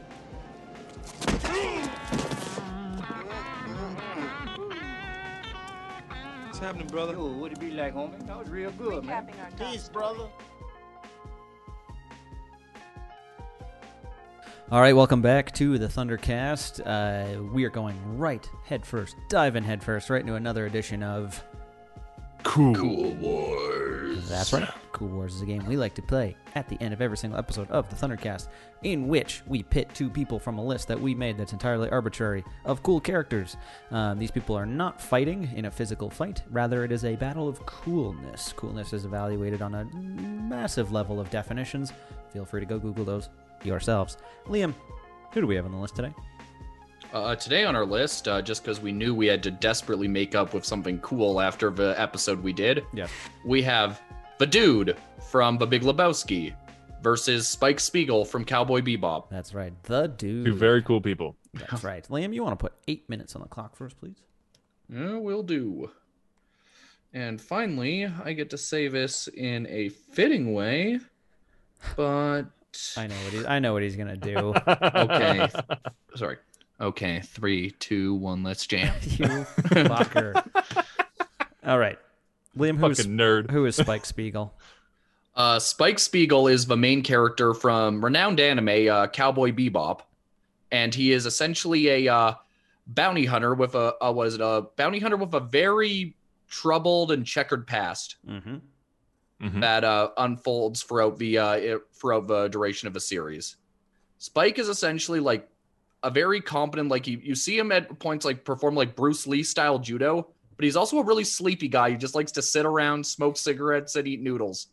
That is true. That's very true.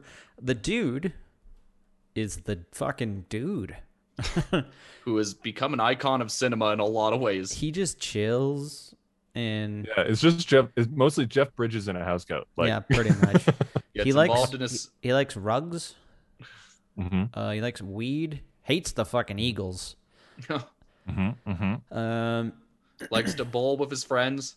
Yeah. Yeah. Doesn't really give a shit what people think about him. No, not really. Not particularly until he starts getting mixed up with stuff, and then kind of cares what people think about him because one guy is Jeff Lebowski. He is also Jeff Lebowski. He is not the Jeff Lebowski that people are looking for. Things get kind of confusing, and he does lose his cool a few times. But even when he loses his cool, he's able to round it back and bring his cool back. When Spike loses his cool, it's actually kind of uncomfortable because he just goes into a rage. Yeah. Like there's that in part 1 of Jupiter Jazz, there's a point where somebody thinks he's a person a character who he has a very bad history with, and he just snaps and like punches his hand clean into like a lead pipe. See, not really that cool. Not really that cool. And this is kind of spoilers for Cowboy Bebop. Is it going to spoil it for me? Maybe. Yeah, I'll stop. Never mind. Can you say it without saying it so that Liam understands, but I don't? Spike, he doesn't have a death wish, but he has something similar. Oh, fair. Yeah, Spike has as really the best way to reckless. describe, he lives life like it's a dream that he can never wake up from. Yeah. So he's pretty reckless, pretty careless. Not super. He cares about the people who's around him, but he can be kind of a jerk sometimes. Yeah, he does. Like he's a little cold, but he has a genuine heart to him. Yeah, he cares about the people sure. like that are in his immediate circle. Like you think at first that like he kind of does at times, but it's also like the way of with a family where like there are times where he really doesn't like Faye, but he does get involved in conflicts she's with. And protects her, like a big brother, big sister kind of thing, right? Yeah, or like even he has that whole thing in her first episode where he talks about how he hates kids and dogs and women with attitudes. But for the duration of a series, he starts to realize how much he does actually genuinely care about them. Where I'm not going to spoil it, but what happens to them, you could tell it really hit him pretty hard once the characters go where they go. Yeah, I think part of why I'm a stickler for Spike Spiegel. Fuck, I have a guy tattooed on my arm. Oh shit! I thought that was Space Jesus. No, it is mainly the fact that Spike as a character resonated with me mainly just because, like, obviously I don't have like a shady background with like a crime syndicate or whatnot, but there are things in my past, He says, or, like, with moody dark lighting. Yeah, with there are things throughout my life that have Someone's been got a gun to his head right now. Yeah, hard, and I don't want to. That I'm not going to get into or whatnot. But I think why Spike as a character resonates with me as much as he does, but I think is really cool, and is the fact that he's a person who has to learn over time that you can't just bury your past and forget it. You kind of do need to carry it and learn to live with it. Yeah, which in a way, the dude also, they're very similar. They, like these two characters are weirdly similar. Yeah, one just has a tendency to kick ass, while the other is almost like the idea is kind of like the American dream almost in some ways. I guess if your dream is sitting around smoking weed all day, which for some it is. Yeah, there you go. For some it is. Yeah, I think I don't think I've quite made up my mind. Yeah, I'm having a tough choice too. Yeah, I do like both these characters. I've spent more time with Spike.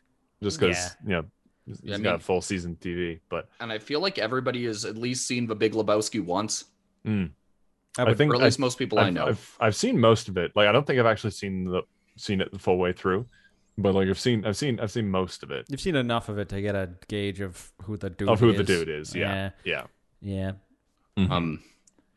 No, and again, I think I might have mine. Yeah. And I think also this also just comes from having a whole series of television as opposed to a movie, which is that like, does the dude doesn't really change or like as a person by the end, he kind of just stays as he is, but that's kind of the idea that he is a guy who's just very content with himself. Yeah. And that honestly, like being content with yourself is a goal everybody should have.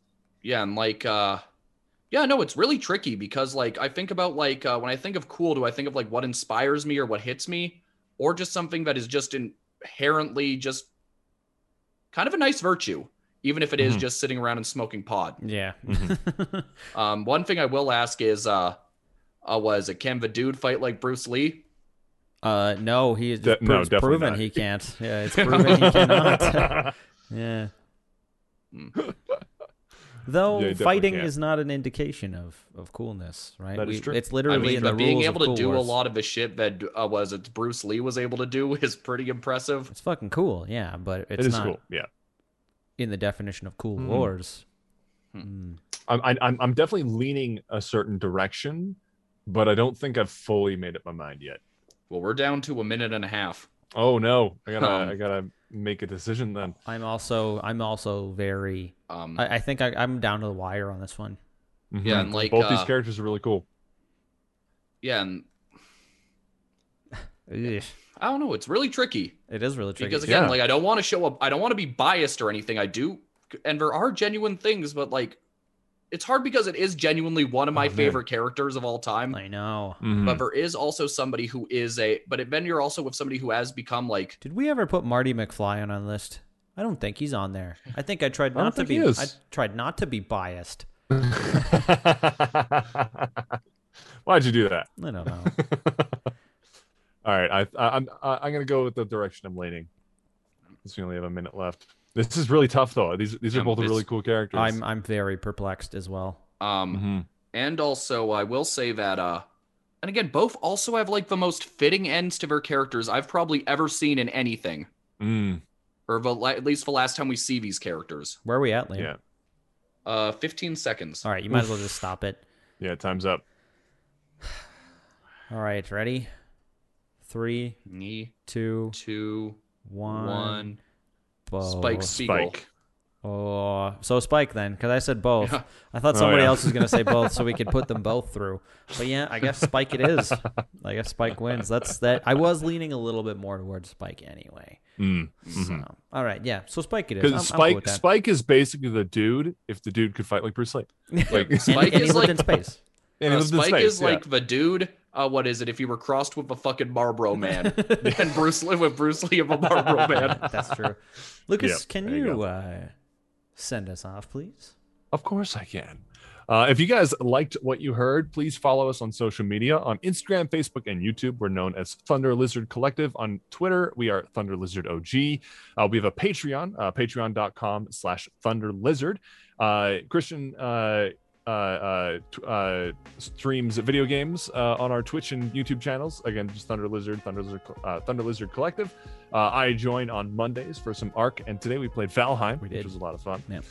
And if you enjoyed the show, please tell your friends, share us on social media, follow us on Spotify, rate us on iTunes and other equivalent streaming platforms.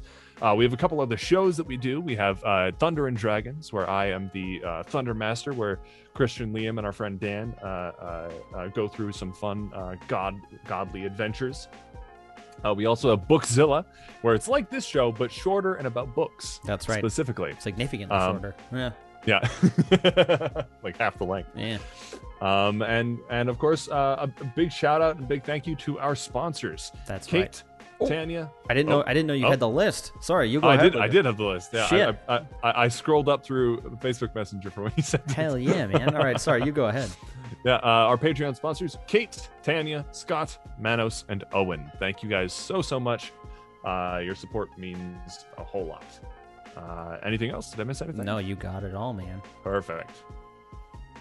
All right. This has. Well, thank you guys so much for listening. I wasn't sure who was doing the send off. This has been a ThunderCast for this week. My name is Christian. My name is Lucas. And I'm Liam. See ya.